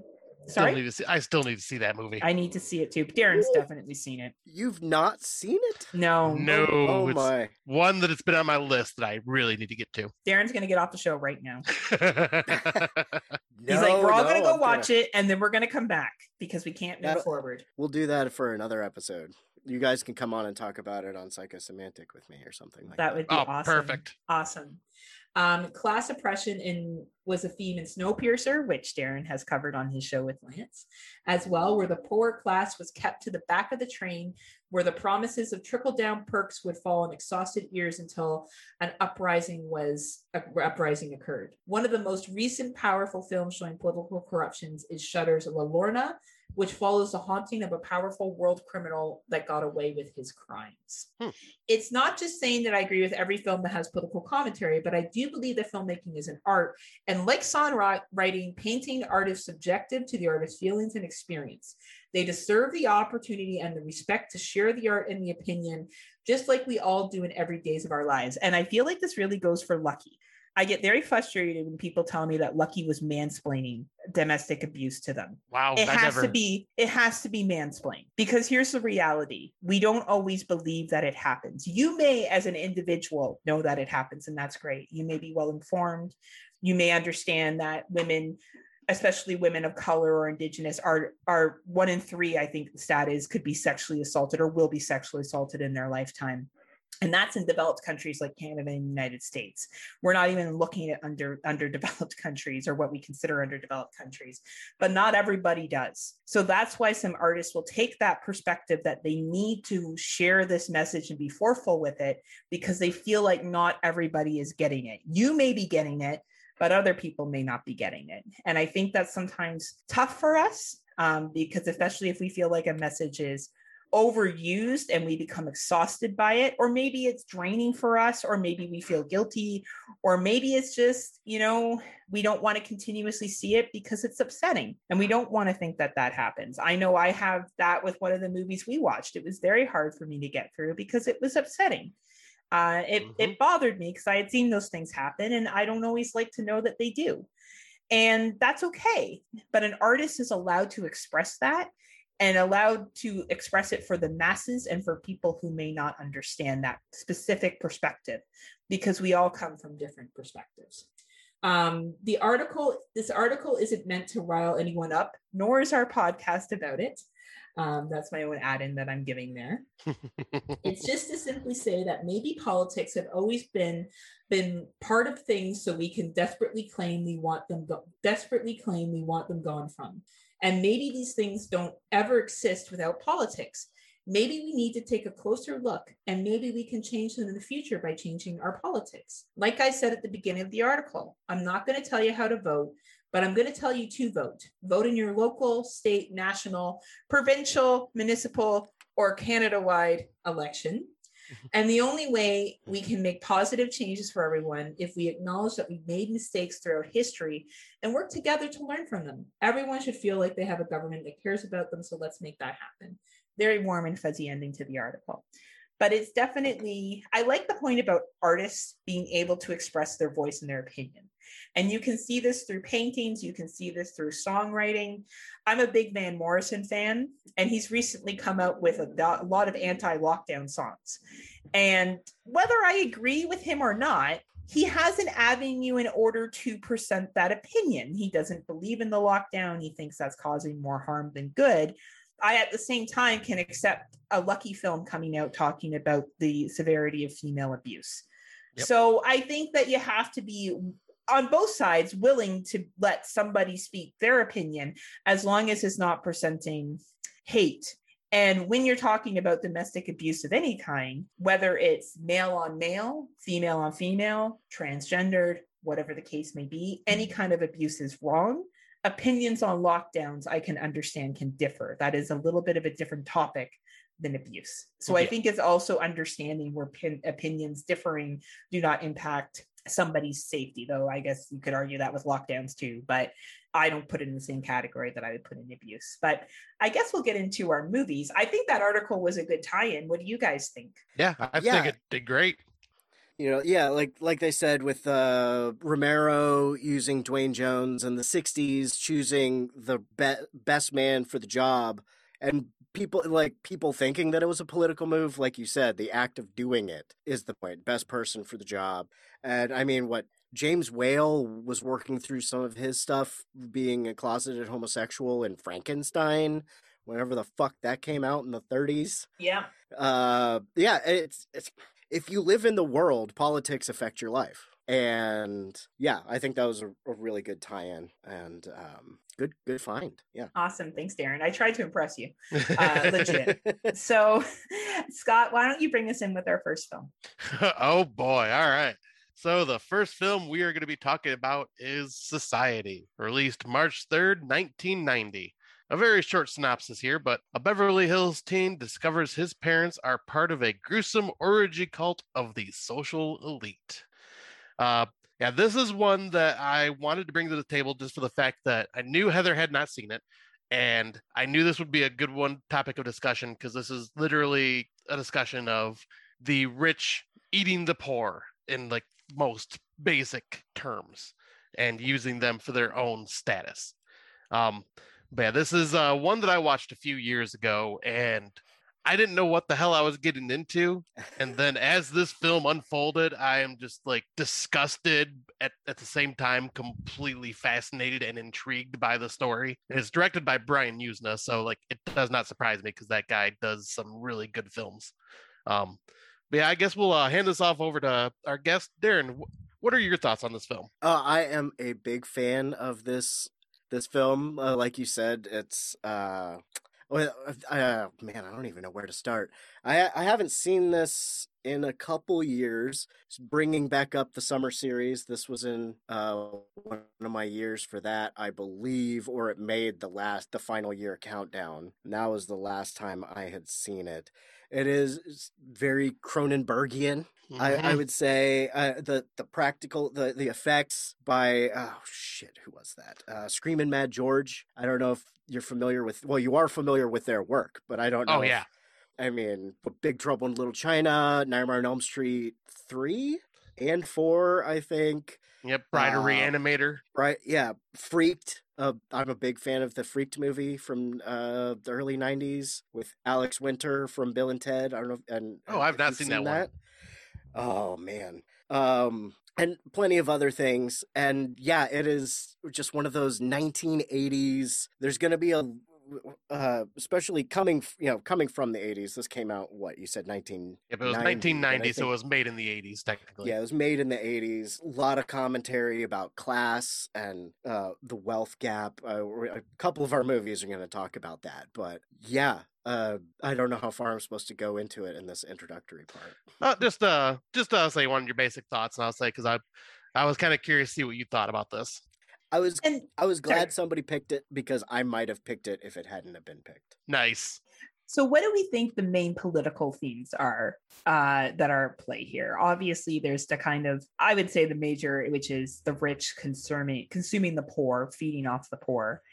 I felt like there was some sexual stuff in here too, that the coming out party. Yeah. Oh, yes. I was not familiar with coming out parties till this film. I feel like it's a little bit more Southern debutante sort of culture, which also feeds into the whole, what is it, egalitarian? Is that the right word? I think that's the right word to use, yeah. Yeah, it's very old and traditional and old ways. It feeds into the, I don't even know what the people, it's not very clear in the film, and it's a little less clear from the original version in the script. But yeah, it is like the wealthy and the upper class and the elite are almost different species. And yeah. What I didn't get, so Billy, throughout the time working with his therapist, he states that he feels like he's adopted, like he doesn't quite fit in with the family, which is why I'm assuming he doesn't have a coming out party, because it seems like a coming out party, the judge will be there. It's this very like elaborate, she has to wear a specific dress, like it's very like sexist, and you dance with the boys and all this other shit. Billy didn't have a coming out party. That was my understanding, right? No. It's generally for the girls. And I don't know if back in the day it was like, here she is, what old friend of mine is going to marry her and take her off my hands sort of thing. Yes. To keep the rich bloodline going, basically. Right. Yeah. And ownership of women, right? Like if woman was owned by her father and then given to a man, right? Which is it's what happened, right? So I found that really interesting. And then the orgy that sounded there and being sexual and then turned murderous as like kind of a setup. Yeah, the shunting. Yeah. I thought it was a really interesting setup. Like I felt like this was trying to be comical at points, but also very serious to the class gap. And I believe there was a recession during the 80s in America. Was there not? Yes. Yep. Right? Yeah. Reaganomics. Yeah. Cutting taxes on the wealthy didn't work out that well for the economy. Surprise, surprise. A shock faint on that one, right? But I did find that interesting in how he's working with this doctor who keeps trying to want to provide him medicine, and no one's really believing him of what's going on. And then there's the one female character that I guess becomes attracted to him, and they have that very vivid sex scene. Yeah. And this whole entire time he's also seeing like these weird images, like that he's not sure if he's actually seen or not. Like with her in the sex scene, like they're like, oh yeah, the rich Clarissa, in this, right? Yeah, Clarissa, yes, Clarissa, yeah. And the rich in this tend to get a little sweaty, and like in a very gross way, especially towards the end. But like in the sex scene, like she's protruding a lot of sweat, and then also just like the malformed shape of her body when he looks back at her one time and looks back again, and she's back to normal. But like, yeah, I think it's her. It's like she was just like part of this quote unquote alien race that fell in love, almost like a Romeo and Juliet story, where it's like she's fallen in love with him and doesn't want him to be part of the shunting. I feel like she tries to control him at first. Like she's like, I'm better than you, like the whole rich class, right, to the lower class kind of thing. Even when he shows up at that party and he makes a scene with Ted, who's supposed to be the rich guy in school, or like the most popular guy, and his girlfriend's like Billy's girlfriend super upset that they haven't been invited to this party. Like I felt like it did talk a lot about caste system. And then the consumption piece, I guess I'm kind of jumping ahead because I feel like everything leads up to the consuming, and obviously a lot of money went into the special effects behind this too. There's a whole like drawn out of people morphing very Cronenbergish. made my stomach turn dramatically. I'll be honest. Midway it's really through, gross. and I sat through fucking Solo, and I was like, this is like different than Solo, obviously, but it was kind of gross. Like it got gross for me. And I just got that it was, we're better than you. We will consume everything, take the lifeblood out of it so we can be successful, which is what capitalism is, based upon, is this concept that we can all get to that higher level, but we can't. It's not shaped up for that. That's not the business model behind capitalism. Is there something more that I'm not getting from this, or is that what it was? Because I feel like that really gruesome long consumption scene and then Carissa living with Billy and Billy escaping was just basically about the rich. Like it was like, this is what the rich are doing, or is there something else that I missed? From what I've gathered, it's mainly just like keeping the rich bloodline solid and continuing it, because obviously like the whole coming out party with I forget his sister's name, but like passing her on to Ted and Jenny, I think. Yes, Jenny. Yep. And then passing her on to Ted, and then, also keeping her within the family with the mother and father. And, Billy was, we find out, adopted and was basically being bred for this whole shunting thing. And, but yeah, I think it is just pretty much the whole consumption of the poor and living off of what the poor have done. Well, I shouldn't say the poor, but the middle class and lower class. Yeah. Anything you want to add, Darren, that we're missing? No, I feel like that's pretty. It's kind of out there, right in front with what it's trying to say. I mean, somebody says the rich have always sucked off low class shit like you. We're like a different breed. Everything's getting together to. They do a lot of eugenics talk, which you would find especially in the older upper class coming out party sort of Southern tradition or whatever this came from, and it's satire on purpose, so it kind of is upfront and obvious about it, because the ludicrous, the shunting scene is partially inspired by Salvador Dali painting. Speaking of problem, really? Artists. Yeah. And I think they backed a little bit away from just being like, well, they're aliens, which isn't. I mean, I think they actually say they're not aliens, but I think talking about how, I think it's pretty obvious with what it's trying to say, and I think Yasna didn't shy away from that. He likes to just be like, yeah, that's what I'm fucking saying, sort of, right, sort of thing. And I was just reading some notes here, and it did very well in Europe. It didn't do so well in the United States. It wasn't received Shocking. well. And I wonder if it's because, and this is jumping into another side note, I used to really enjoy the show Shark Tank. More because I like hearing what people have innovated. But the line that I absolutely fucking hate is American Dream. I equally hate the line Canadian Dream, because I think for majority of people, it is unattainable expectations because of the capitalist system set up.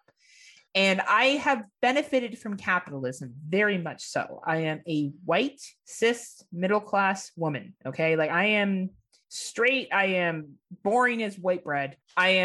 And I have a middle-class income. I was raised in middle-class income. So I benefited from it. And I'm not going to pretend like I haven't, because I have. But I just feel like sometimes we're in denial that there's a structure like this, because maybe that takes away from the fantasy that one day we could be part of the society. Temporarily inconvenienced millionaires. Yeah, what is it? The carrot on the stick, if you will? And I feel like this movie showed how, people wanted to be part of the society. The society had these beautiful parties. They had nice cars. They had this, they had that. But you couldn't become part of the society unless you were part of that specific breed. Yep. Like it's an inkept situation. And I just wonder if it didn't do well in the United States because we still want to keep envisioning that one day we will be part of that society, and people weren't ready to hear this message. I don't know. I mean, it's a good possibility. It's kind of hard to tell, because this is like one of those, because I don't think this made it to theaters. I think this was like a straight to VHS thing. And so true. Who knows, like, I mean, how horror thrived in the VHS era, like straight to VHS era, because of their cover art. But yeah, it makes me wonder if like this just was not understood at the time, maybe even. Yeah, and they do have on their cover from the producer of Reanimator. So, I think that kind of helped for their marketing, though I would argue that this and Reanimator are different films, personally. Oh, absolutely different. Right. So I just think it's interesting. I was really, from a special effects part, this movie was incredible. Like what they did in 1989 was pretty fucking good. The melding together, the almost looking like anteaters at some point with like, their faces. And of course, like the political social message of it, I just find it really interesting that it wasn't even released in theaters. I think that says all I need to know about how ready we were to hear that message. And it would be interesting if this movie was remade today, I can guarantee there would be more of an interest in it. Oh yeah. Right. And so it would be a theatrical release. Absolutely. Right. So maybe this is a movie that is due for a remake, and they may take away some of the comedy and may make it a little bit more serious, because it is a satire, right? Like it does have comedy into it. Like the blow up doll, for fucking sakes, is in like the Jeep and gets passed around and like other silly shit like that, which is meant to be funny, right? Like it's meant to kind of give a release. And I'd be interested if they took a real serious tone with a remake of this. Yeah, I would be very curious to see what they would do with it. Right, if they did choose to do that. It is, what we're looking at over 30 years. Yeah. Right? The world has changed a lot politically. So if we're done, we can move to the next one. Disparity has grown. Sorry, what was that, Darren? Well, and wealth disparity has done nothing but grow. Yeah. Yes. The gap is even further apart now. Excellent point, right? And it's more, and I think after COVID too, and the pandemic that we've all faced as a world, we're going to see it more and more, the difference, right? Oh yeah, we've already started seeing that. Yeah, unfortunately, right? So I guess we'll move to the next one if everyone's ready. All right. Yeah, so the next film that we're going to talk about is People Under the Stairs, released November 1st, 1991, directed by one Wes Craven. Two adults and a juvenile break into a house occupied by a brother and sister and their stolen children. There, they must fight for their lives. This is another one that kind of ties in with the rich feeding off the poor in a way with the whole society, because this one is basically about this, like I said, the brother and sister living in this old funeral parlor home that has been buying out properties left and right around the I would say the urban cities or the urban town that they're in, and forcing people out of their homes and forcing them to live in lower income style housing, and basically keeping the poor while they are getting richer. And then these two, this one guy and this son decide that they are going to, not a son, but one guy and this kid decide they're going to break into their home and steal from the rich to help the poor out, basically. And well, they find some more fucked up, degenerative style secrets inside this house. Darren, what are your thoughts? I am a big fan of this movie. I am a big Wes Craven fan. Very nice. You're on the right podcast. Ohio boy represent. He's from up around Cleveland. And yeah, I mean, this movie, I think I first saw it when I was 10 or 11 or something like that. It was one of those movies that my older sister rented for a sleepover, and I would watch the movies the day after all the girls leave, because I wasn't allowed, right, during the time. But yeah, I mean, this movie, and Wes Craven being Wes Craven, he's very out in the open about messaging in his movies. He's directly said that this was a commentary on Bush Sr.'s America. And oh, interesting. George Bush Sr., the whole wealth disparity that was growing, go from society to now, or to then. The whole putting on different faces, two sides of a different house. There's what you see from the outside and what's actually going on inside. And like Wes Craven, he got part of the idea from a newspaper article.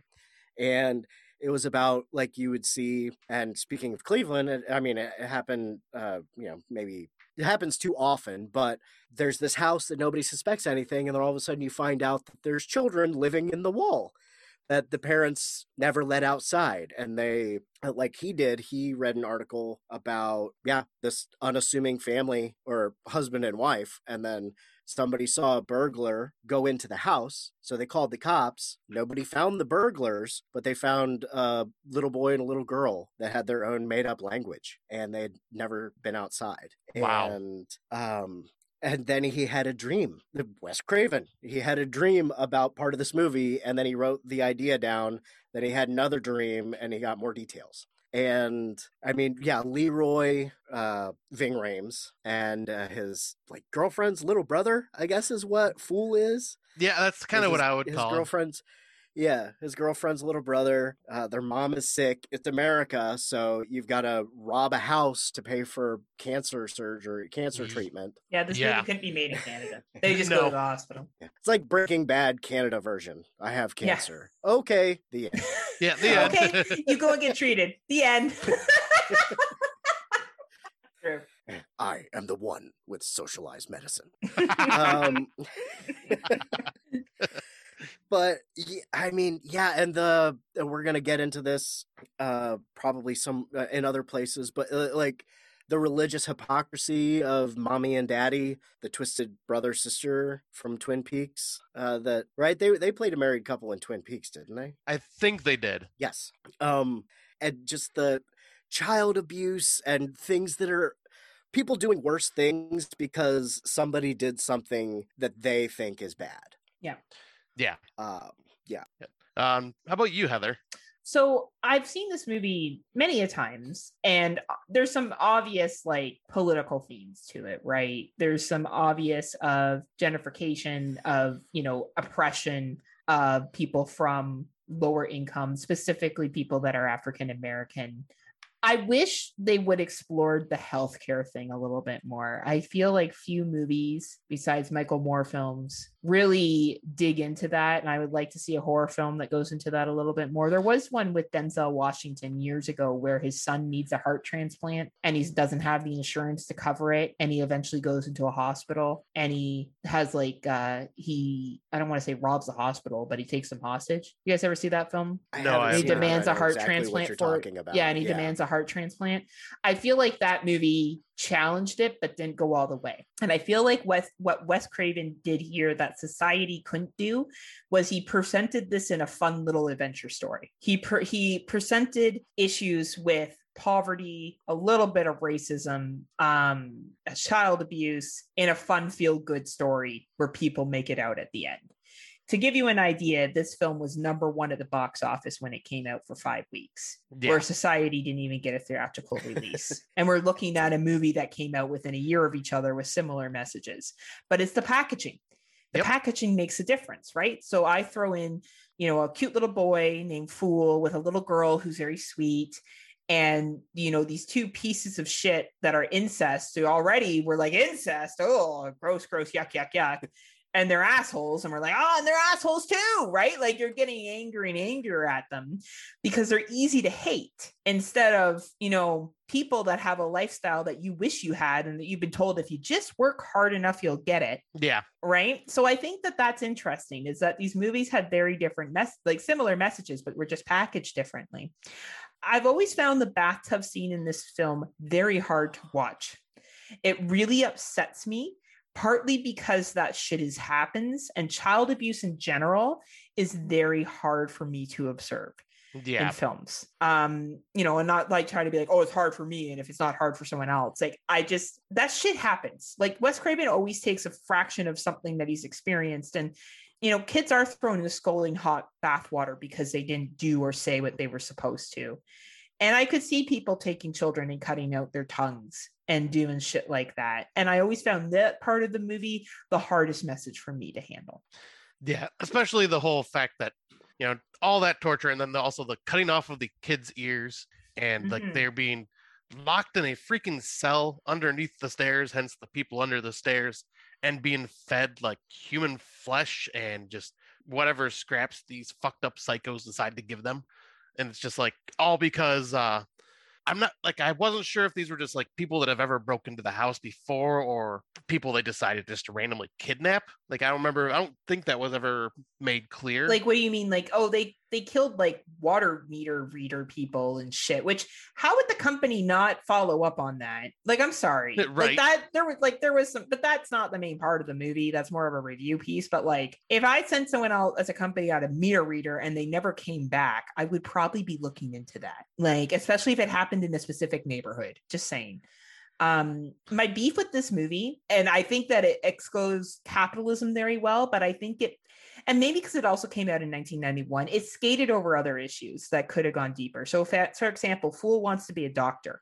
Yeah. Now, we know how difficult it is. I work in a post-secondary institution. I can tell you how difficult it is for kids who don't come from privilege to become a doctor. Oh, yeah. It's fucking hard for multiple reasons, coming back to resources, educational access, blah, blah, blah, blah, blah.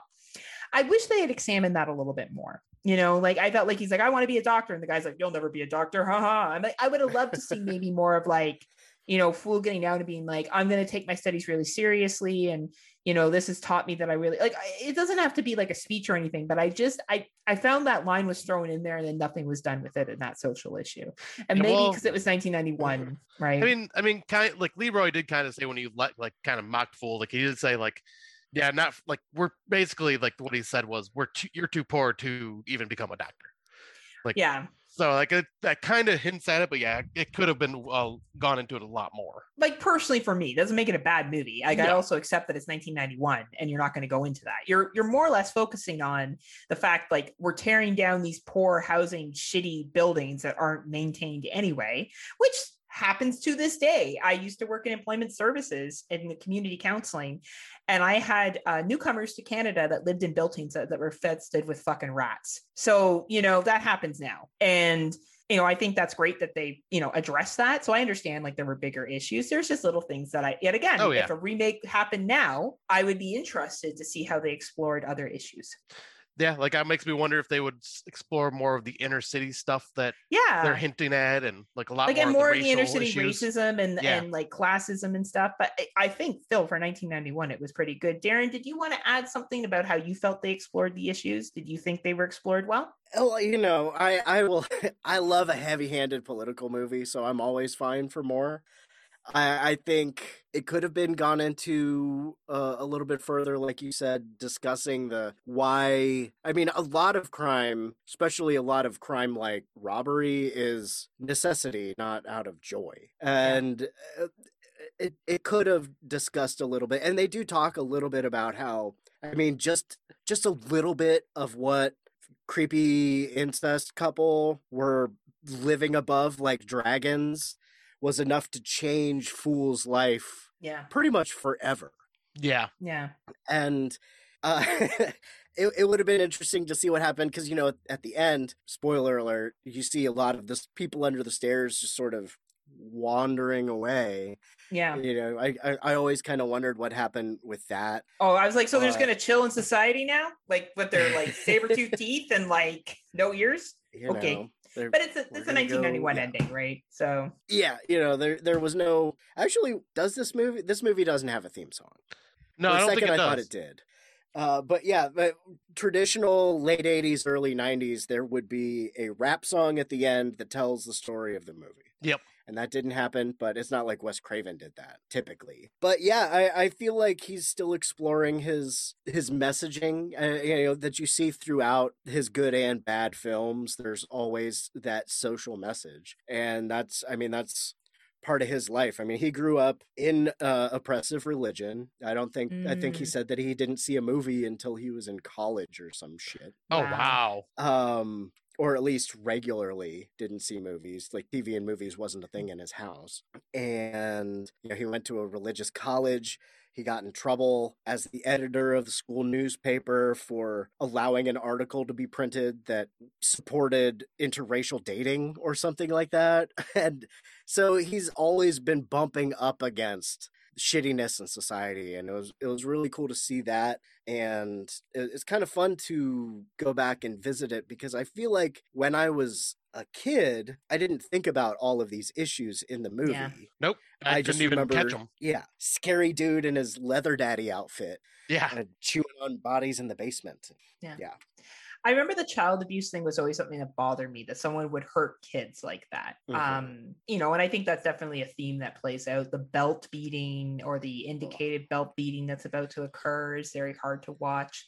And I did appreciate the part where the cops come and she has this tea set up and they're like, oh, you know, we had this report of child abuse, and how it's basically disregarded because of how they present themselves. And I think that's very much a reality. I've always had this fantasy of making a horror film, and it's a little bit based off of who I am as a person, but being the villain. So you have a white middle-class woman, educated, and she's trying to solve a crime. There's all these murders that are happening of kids in the community, and she thinks she figures out what's going on, and it leads it on till eventually you find out it's her. And she's able to get away with it because she's a white middle-class woman. And it's like that twist at the end because you don't suspect that person, right? Yeah, it does come in. It does come into it. I was speaking of that angle. I think this was off the show, but on my shows before, I've talked about how my wife is a social worker, and she used to work at Head Start, which I don't know if you know what Head Start is, Heather. But no, I don't. Yeah, Scott, you do. It's like income assistance, early childhood, preschool education type stuff. I believe it's the policy was if you were 15 minutes late picking up your child, they were supposed to call Child Protective Services. But the other day, we were about a half hour late picking up our son from school. That he goes to aftercare, so it's a lot of wiggle room. Yep. They just called us. Yep. And said, hey, just making sure that somebody's coming to pick him up. It's like, yeah. Systems treat people differently. And it's pretty obvious. How you dress, absolutely. how you look, and the 15 minutes because a female is working double shifts to put food on the table doesn't mean that that's an abusive household. As someone who's from money coming and you don't know what's going on behind those closed doors. Right. Yeah, and this movie showed that. She presented and the cops were like, oh, we're so sorry. And then they go up and well, what about this little girl's room? And without any question, they bought the story of, she died and we just kept the room like that. If they had gone to that apartment building of where Fool lived, I can guarantee that story would have never fucking flown. Nope. They would have been investigating everything. Right. So I think that, to me, I got the child abuse piece, but then when I watched it as an adult, I got furthermore of how you look. And this isn't just about race, because poverty has a look to it. Yep. As I'm sure your wife can speak to, Darren, because of her work. And how you present yourself changes. And if you present yourself as someone with quote unquote education, people will treat you different. They'll treat you different for how you're dressed, how you're big groomed. House. Yeah. Or even your hygiene. Do you have good teeth? It comes down to so many different factors, right?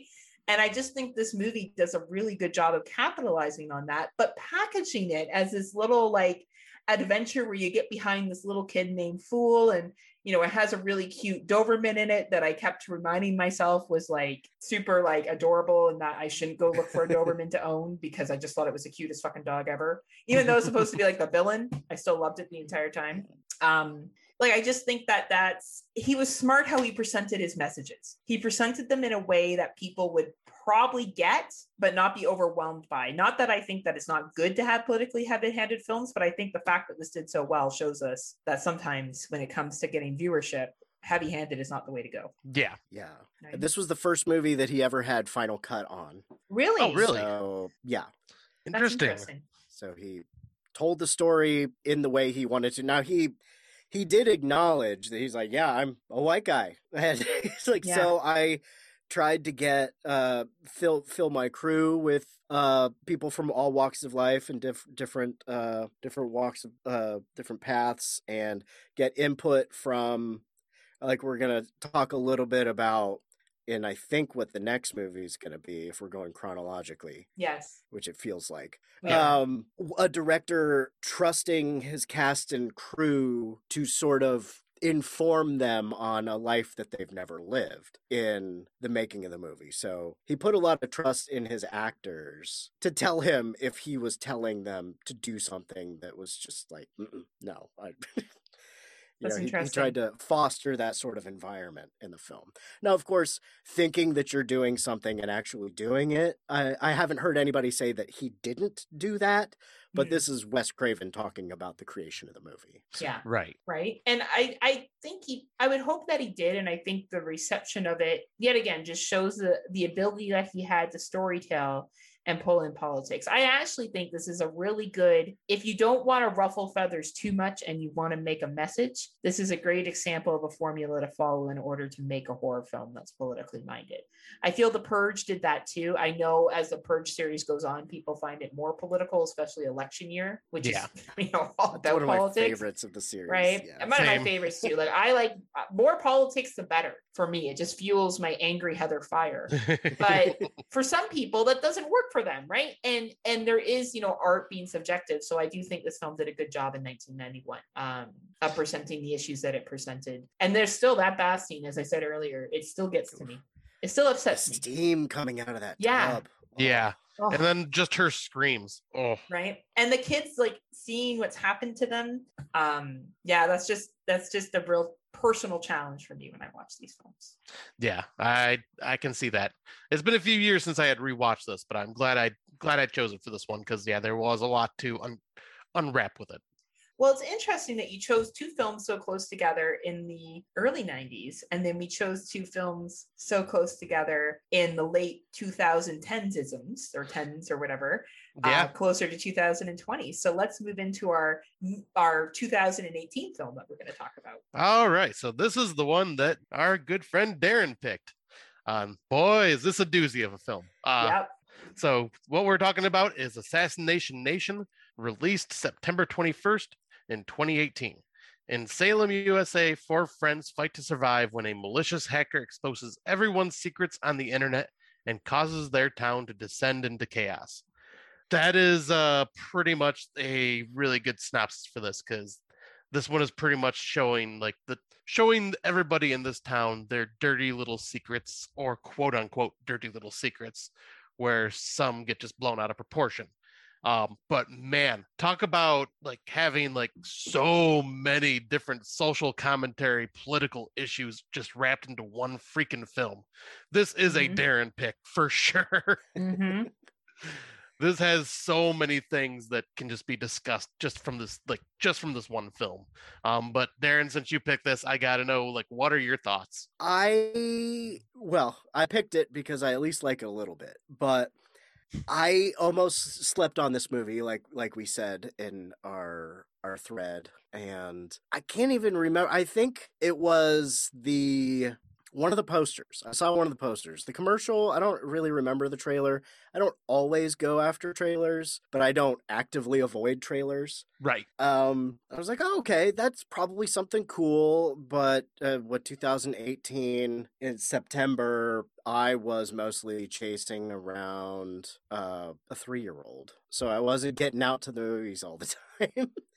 But as soon as it was available on streaming, one of those nights at, it was midnight, 1 o'clock, something like that, I sat down, threw it on, and was like, fuck.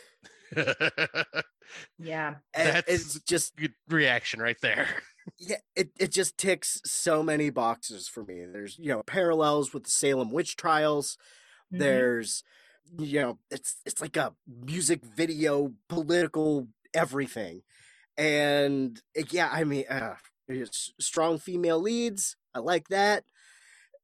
Cool music. I like that. Shitty politicians getting things happen to them, especially the one dude, this is probably one that fewer people have seen, so I'm trying to be pretty vague, and I'm really looking forward to hearing from the first time watcher. So, this movie deals with the male gaze, and you could talk about that within the film and coming from a male writer-director who did talk with his 4 female leads pretty much constantly about is this accurate? Is this close? Is this something that you would say? And I don't know. He said he spent a lot of time seeing what teenage girls talked about on the internet, which sounds kind of creepy, but hopefully he did it in a room with other researchers and it wasn't just, I'm Sam Levinson looking around on the internet. Right.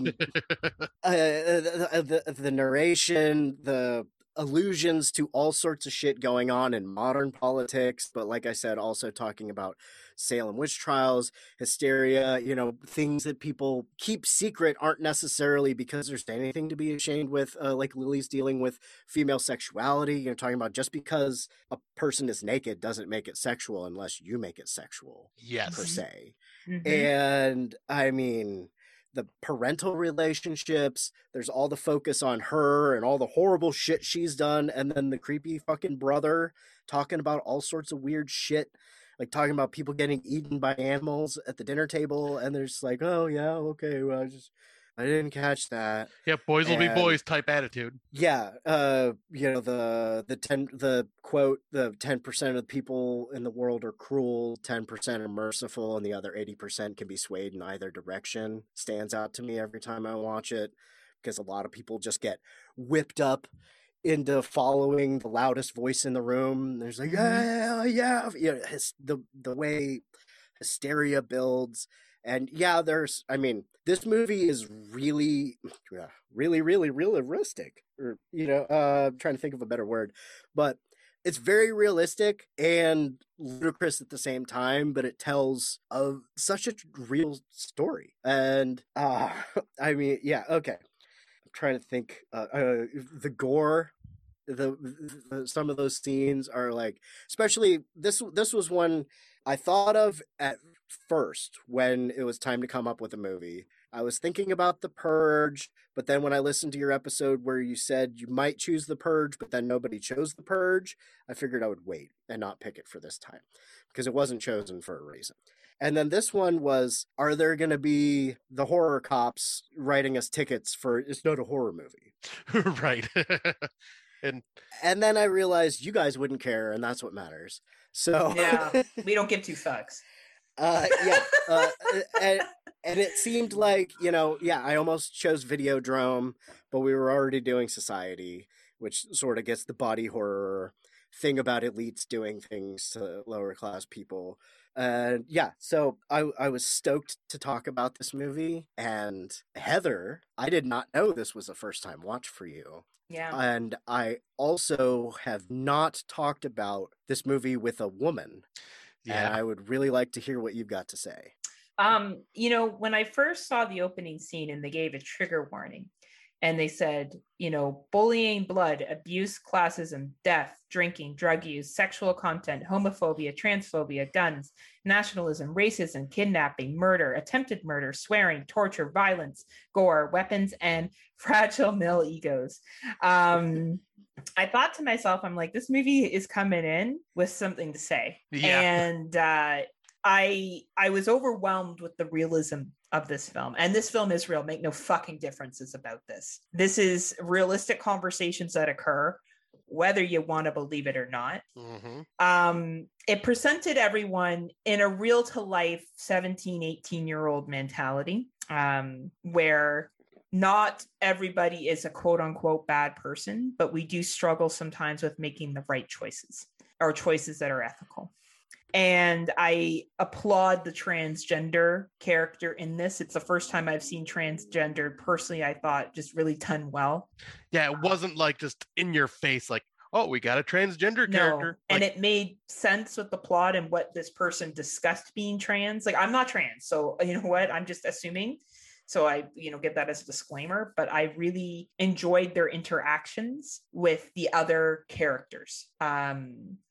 And there's some scenes where the guys and the chicks are just hanging out, smoking pot, and they talk about eating pussy and how the one girl's like, her boyfriend doesn't eat pussy. And, they have a fight about it, he's like, how would you embarrass me like that?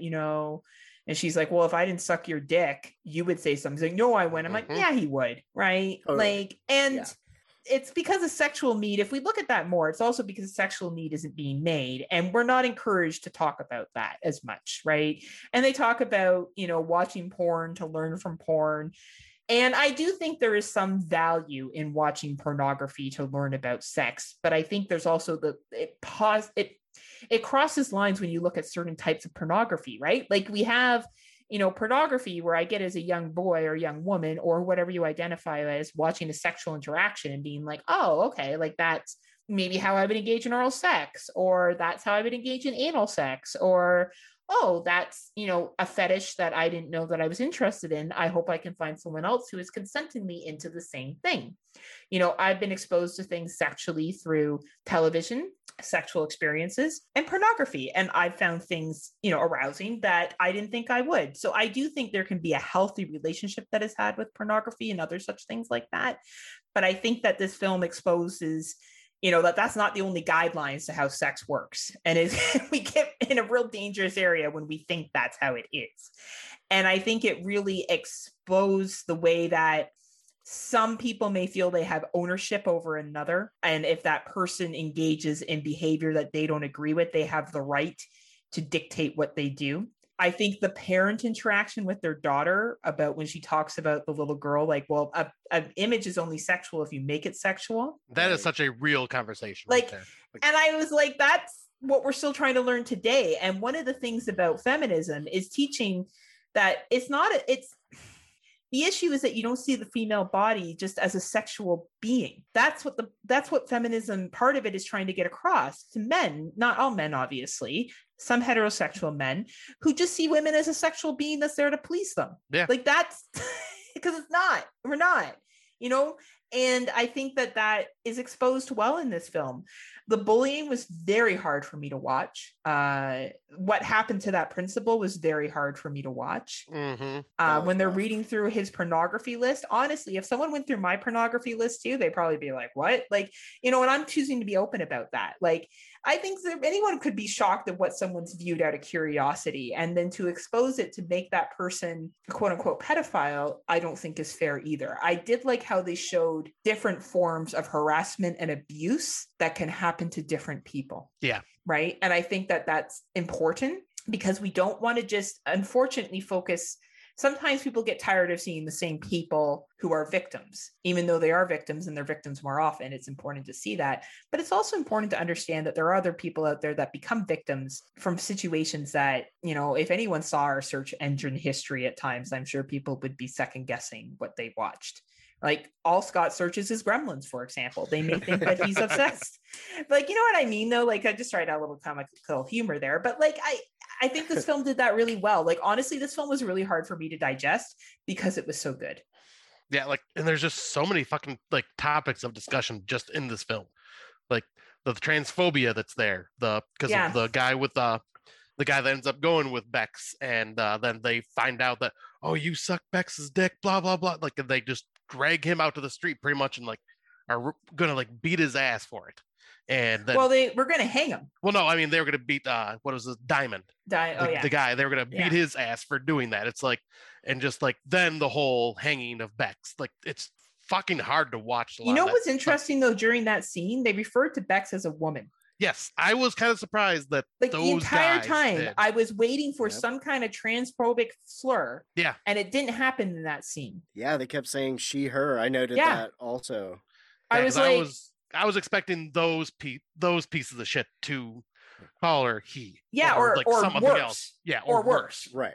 Yeah. Like, but I was like, so I don't know if that was a writer's choice that they're like, you know what, we're just not going to cross that line. We're not. But it was interesting. That stood out to me. Yeah, it stood out to me too when I watched it last night. I was just like, interesting. Like they were going to hang her, but they were using the preferred pronouns. It was the weirdest fucking shit I had ever seen. So if they can use preferred pronouns, there's no reason why other people can't use preferred pronouns, right? Yeah. Darren, what stands out to you in this film the most for you? Is there any particular themes that really hit home for you? For me, it was like abuse of everyone, abuse of power, abuse of manipulation, bullying, control. Yeah, that, and a good example is when the good people of Salem, as they were calling themselves, were screaming about how good people they are. Yeah. While also in the next breath saying, we're gonna come get you, bitch.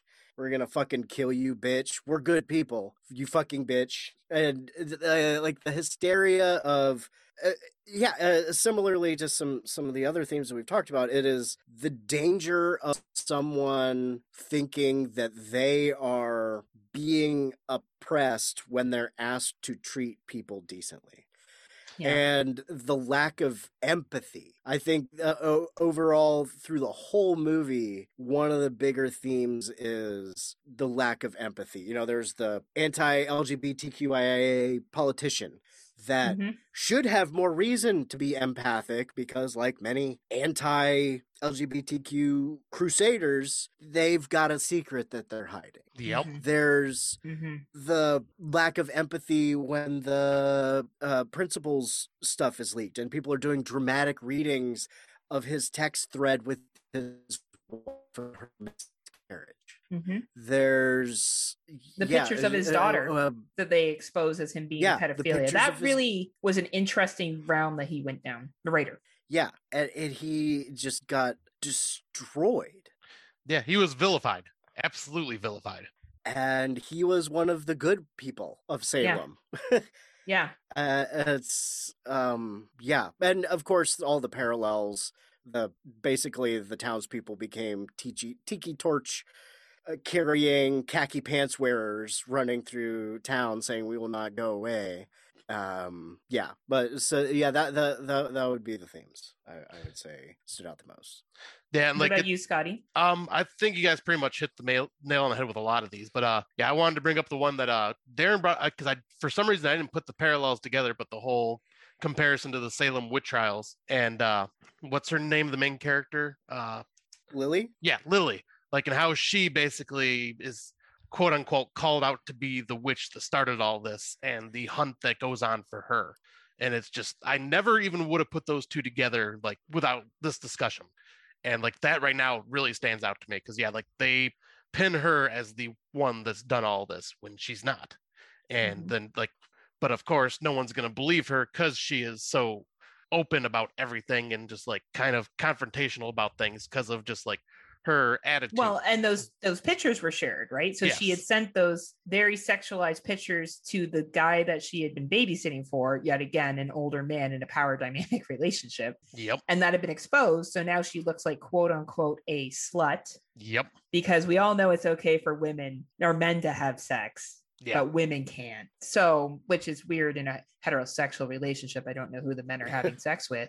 Right. But anyway, so she's seen as like the Scarlet Weather kind of thing, right? She's seen as less than. And I think the scene where that guy's catcalling her and being a real piece of shit and she's running and then she hides and he has a fucking knife. And like anyone who tells me, oh, that wouldn't happen, yeah, that shit does happen. Okay. Women get fucking harassed all the time. Just look up stats.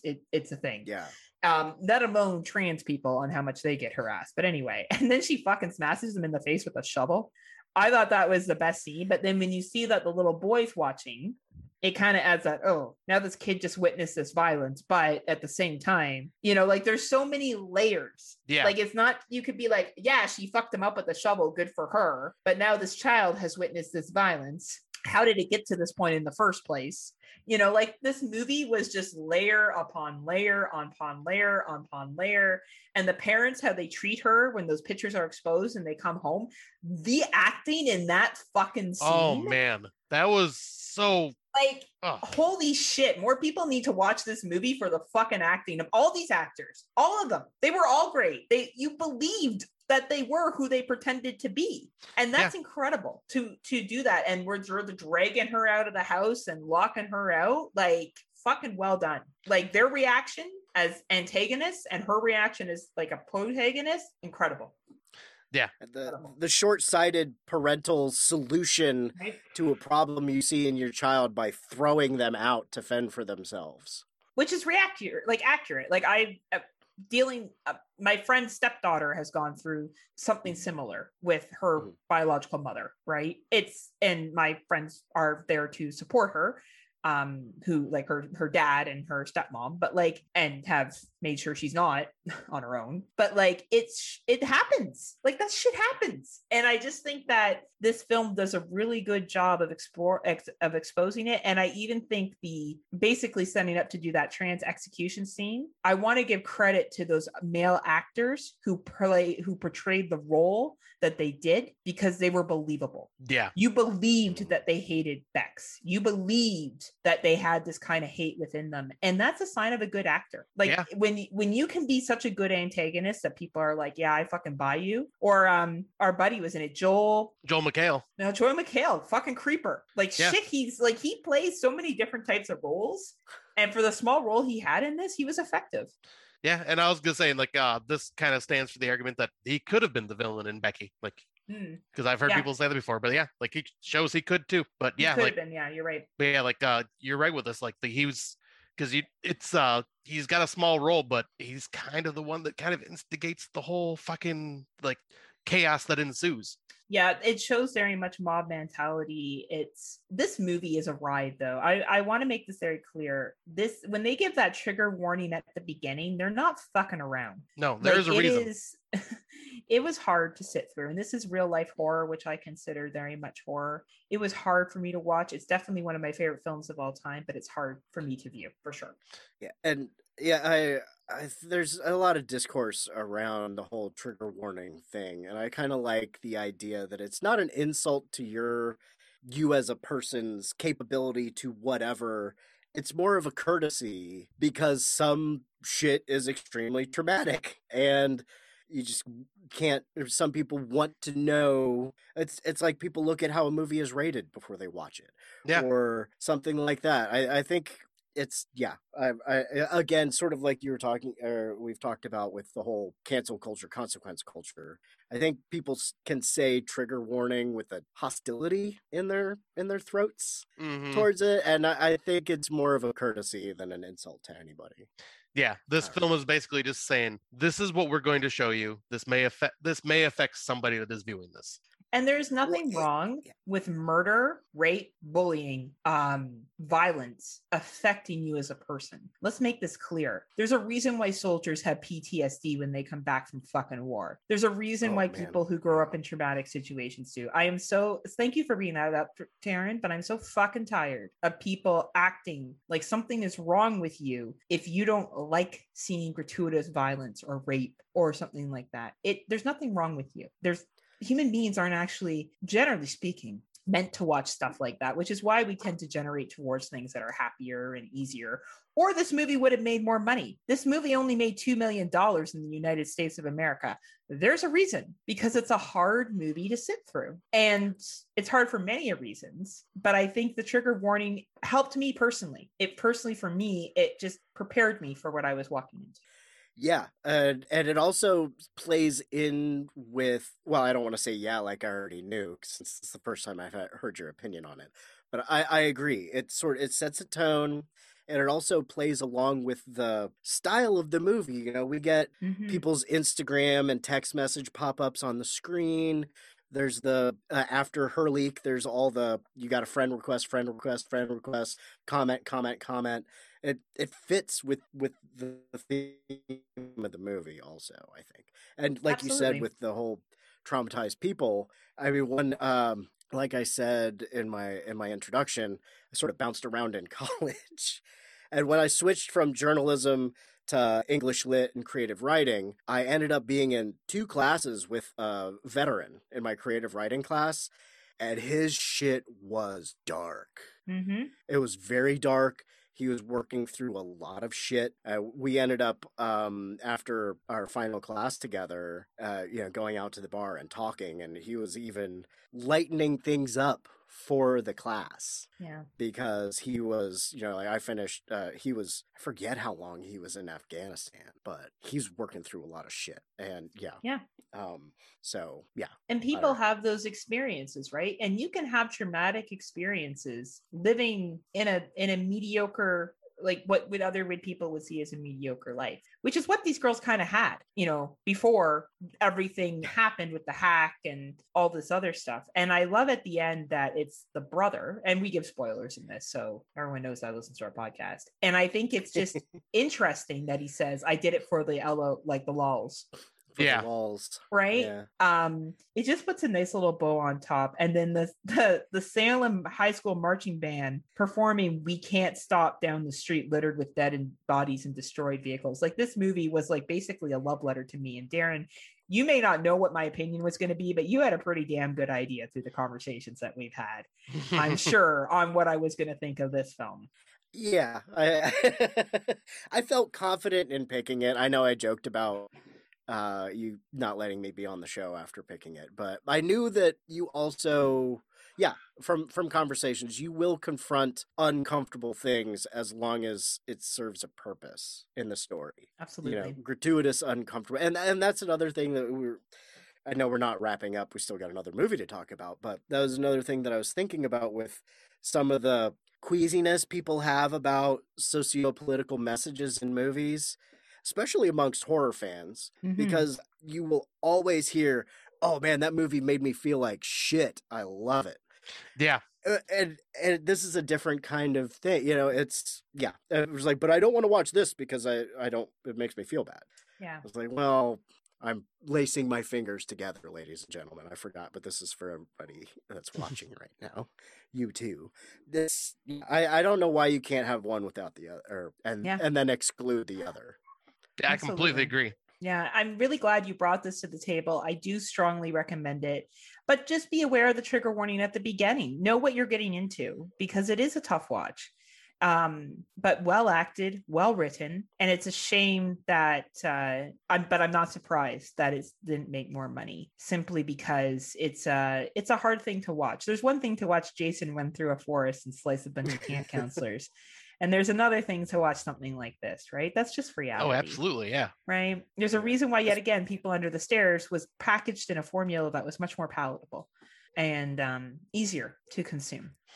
Especially with a lot of this being based on people's online lives versus real life lives, and the connections between them. But I know there's a part where Lily says, "You want to try saying that in real life," or something like that, or you want to. I can't remember. Anyway, there are a lot of nods to, well, that's online. It's not the same as real life. But how you treat somebody online represents who you are, even if you pretend that it doesn't. Yep. Absolutely. Thank you so much for bringing this to the table, Darren. You did not disappoint. Yep. And like I said, I was excited as hell to talk about this one because I knew there was a lot to unpack in this. And I was excited to hear Heather's thoughts on this because I knew she had not seen it yet. But I guess we can move on to our final film of our main topic, and that is Us, released March 20th, 2019. Adelaide Wilson and her family are attacked by mysterious figures dressed in red. Upon closer inspection, the Wilsons realize that the intruders are exact lookalikes of themselves. This is the sophomore effort from Jordan Peele right after his success with Get Out. And once again, this man just layers his film with messages that sometimes some people may not totally understand. I am referring to myself because this one went over my head at first and I had to do some research on it because my honest opinion, when I first watched this, I thought this was okay. Could have been with the company that I was with at the time because she did not enjoy it. But at the same time, I just didn't get it, honestly. But the second watch, I read up on it beforehand. I watched it. I listened to a couple podcasts before that kind of did deep dives on this. And this film went way up in my eyes. And the messages behind it are definitely a little more subtler than some, like especially some of the films that we've talked about, but like really freaking spot on. But yeah, once again, like I've been doing, I'll pass this over to Darren. What are your thoughts on Us? Yeah, I missed this in the theater, but I saw Get Out in the theater twice. Nice. I was immediately a Jordan Peele fan. I think comedians lend themselves well to horror because a lot of it is timing and storytelling and the path, there's telling the story, and horror doesn't need to have moments of levity to give you a break, give you a time to breathe or anything like that. But yeah, with Us, oh man, yeah, I know this is a big movie for Heather, so I'm trying not to overstep anything that she would say better than I, but you go ahead, Darren. Like, as you see, I'm a big Alice in Wonder. Well, you might not be able to see because it's dark in my little cave, but I'm a big Alice in Wonderland fan. I like all the allusions to that in the film. There, I mean, there's the fucking rabbits, there's the going down the hole, there's absurdities. I mean, there's just so much good to say about this movie. Also, like you, first time I watched it, my company loved it, but we were like, do you know exactly what he's saying? It's like, no. Does that make you like it less? No. It does not make me like it less, but I can't say, oh yeah, I know exactly what it's about. But then when you go into it, or I watched a lot of, actually all of the special features on my Blu-ray. I don't know if either of you have seen Peele talk about it much, or the way that the movie was made, or anything like that. But he's a very smart director. He's a big fan of horror. And I think you can see that in the things he does. I mean, he was talking about A Tale of Two Sisters, Nightmare on Elm Street, and Alien being some movies that he was thinking about being heavily influenced by in his horror making, and his obsession with doppelgangers, and how doppelgangers have existed through folklore forever as often a sign of a bad omen, or just exploring the duality of humans. And with us, I mean, when there's an us, there's a them. And just all these little things, ignoring your privilege, or not noticing your privilege. Where one thing that he said was, a lot of people like to think that everything they have, they deserve. And that's not always the case. Sometimes people suffer for someone else to live the cushy vacation house life, or the stuff like the Hands Across America theme that's in the movie. I was too young to really remember that, but it does, I think, speak to another part of the story that he's trying to tell, which is a lot of people, not everybody, so I don't want to just say people, but a lot of people like to think that big, dramatic, symbolic gestures help more than actually doing something to help people. Oh, yeah. And I kind of feel like that's a little bit of what Hands Across America represents in the film, because it was supposed to battle world hunger somehow. Yeah, I don't know. Something like that.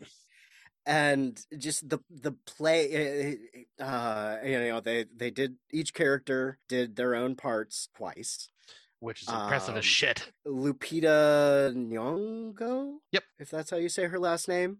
She always did her dominant, whichever character of hers was dominating the scene first. That way she could react to that already having been there.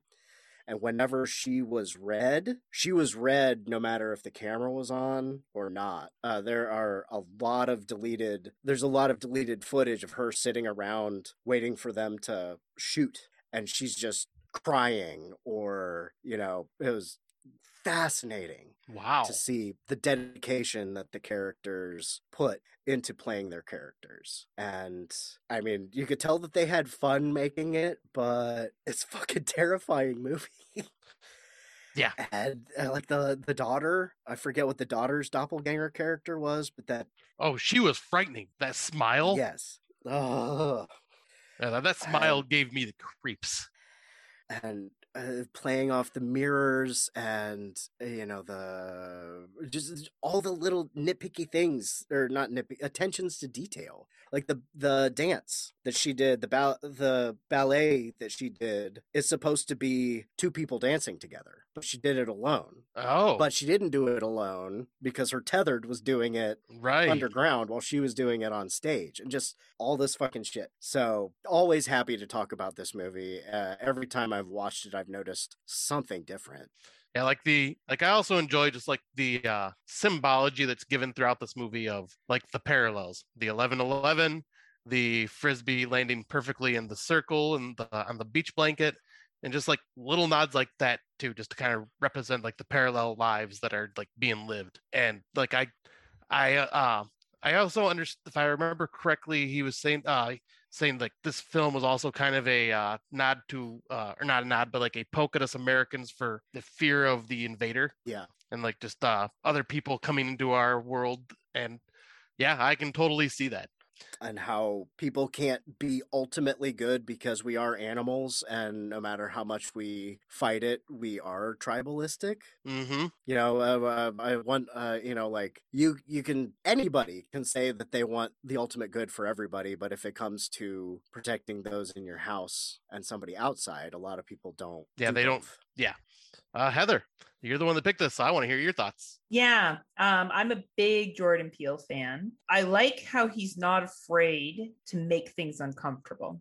I thought Get Out was a great example of uncomfortable racism. And I think that this movie is a great example of uncomfortable classism. And I think both of you did a really great job of highlighting, the acting of this film and the writing. Gabe's character, the husband, has appropriate comedic relief and appropriate reflection of privilege. And privilege isn't necessarily a bad thing. No. You know, I have privilege and I'm open about that. And I've had a lot of blessings because of my privilege. But people suffer for others to have. And I think that's what, well, we know that's what Jordan Peele was trying to express because he said it in interviews. But when we look at even the underground representation of the tethered and the scene specifically where Adelaide goes missing at the beginning as a little girl at the theme park, and you're seeing down below what the people who are the tethered are engaging in. Yeah. Which is similar activities without the benefit. Or when she talks about when they got toys, my toys were sharp and hurt my hands. Yep. When I chose a partner, and poverty breeds poverty. I think Darren's wife could come on and talk about this from being a social worker. Poverty has a look to it. I go particularly to a park that's close to my girlfriend's place, and there's a lot of impoverished areas there. And the kids look different. It's called neglect. Yeah. And neglect is something that I don't think people who come from poverty do purposely all the time. Obviously, there are cases and people can argue with me on that. But I think there is a situation of not having enough food, not having clothes that fit, not having the hygiene, not having the language. One of the biggest things that people have is that ability to make small talk. And Adelaide is the white woman is trying to make small talk with her. That's something that we did the moment we got on this podcast. Darren's like, oh man, it's hot. That's small talk, right? Like Darren and me and Scott have been raised in families where we've learned how to do small talk. We're all white and we all get it. Now, there are people who are raised from other ethnic groups as well that know how to do small talk as well. I'm just giving us as an example because we're here. Adelaide struggled with that because, as we find out later, yet again, spoiler, she was the original tethered. So she has never learned that from the real developmental ages, that is what, 1 to 6. And, you know, it's very much about her struggling with that piece and, you know, this white family. And there's not really, I liked how they were there and they were kind of the side family. And I did find their scenes funny, like the Beach Boys playing and fuck the police. Like it was funny. Like, and that's the thing about Jordan Peele. He knows how to sprinkle in that razzle dazzle of humor with also giving a message. Right. And unfortunately, sometimes that's what you need to do. You need to, like, when you're taking a pill, you need to put it down with a little bit of peanut butter so people will actually want to swallow it, you know, or whatever the case may be. Chocolate coated pills, I guess, is a better example. So you're able to be like, that wasn't that bad, but I get it now. And I feel like Jordan Peele just does that really well. And I think that the rabbit thing I've never fully got. Maybe it's the Alice in Wonderland thing. That's a really good point. I've never got the significance to the rabbits. I always just focused on, I was happy that he used a black family coming from Means. Thank fucking God. We didn't need to watch more white people coming from Means or anything else like that. It was nice to see a black family. And they were funny. They were likable. Yeah. Right. And even the white family that they brought in, they were likable too. Everyone was likable. You know, you understood the husband and wife ranting. Like you got that was like a typical marriage argument that would happen, you know, and I thought that was well done. And their other halves of them were funny too. Like the part where he goes to give her the hand and then like runs his hand through his hair. Like there were just certain things that were funny and you made people like them. It wasn't openly about race like Get Out was. No. This was, you know, they had something to do with it, of course, but like it was more about cast. And how when you have things, other people don't have things, and this is what their lives can look like, and resentment that can be built, and what would happen if there was somebody who was able to unify them and rebel, right? So I just find the movie really entertaining for those factors, and creepy as fuck. Like the fight scenes and the creepy scenes are good. Like when they're being stalked in their house in that first couple of minutes when the family's standing at the top of their driveway, it's a perfect mix of humor and creepiness. Yeah, because I was gonna say the guy that played the father did that, like you said, did that well. Yeah, he did that. He's so fucking funny. Like some of the shit he says is just so funny and real. Yeah, like that was the thing. It was a real conversation that a family would have. Yeah, because that'd be like that's kind of like the thing I would say. Dad. Sorry, what was that, Darren? Well, like when the daughter's like, nobody wants our boat, Dad. I know. He's like, you can have the boat. And when she says nobody wants the boat, like writing like that is just mwah.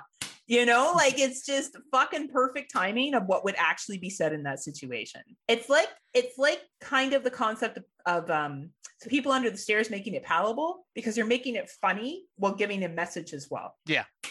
Yeah, and that, like you said, that's what Jordan Peele is great at. He's great at delivering the message, giving you the scares, and like saying how it is. But just like with his leaning into comedy, like he does, and just sprinkling the humor in. Like even with Get Out, like the stuff that there's like the white folk are saying like about like they're being racist, but the way they're saying it's kind of funny because it's just like the dumb white guy that doesn't know what he's talking about. Like, oh, I would have voted for Obama for a third time if it was possible, and stuff like that. Like. Yeah, it's like, yeah, just the way that he writes dialogue, it's real, it's funny, and it's like also serious at the same time. And the like the filming of the dancing at the end, like fuck, that scene is so good. Yeah, like it's just such a well-made film. And I know that it came out the same year that Midsommar did, and I believe like I've heard some rumblings that they're up against each other in summer series. Is that accurate, Darren?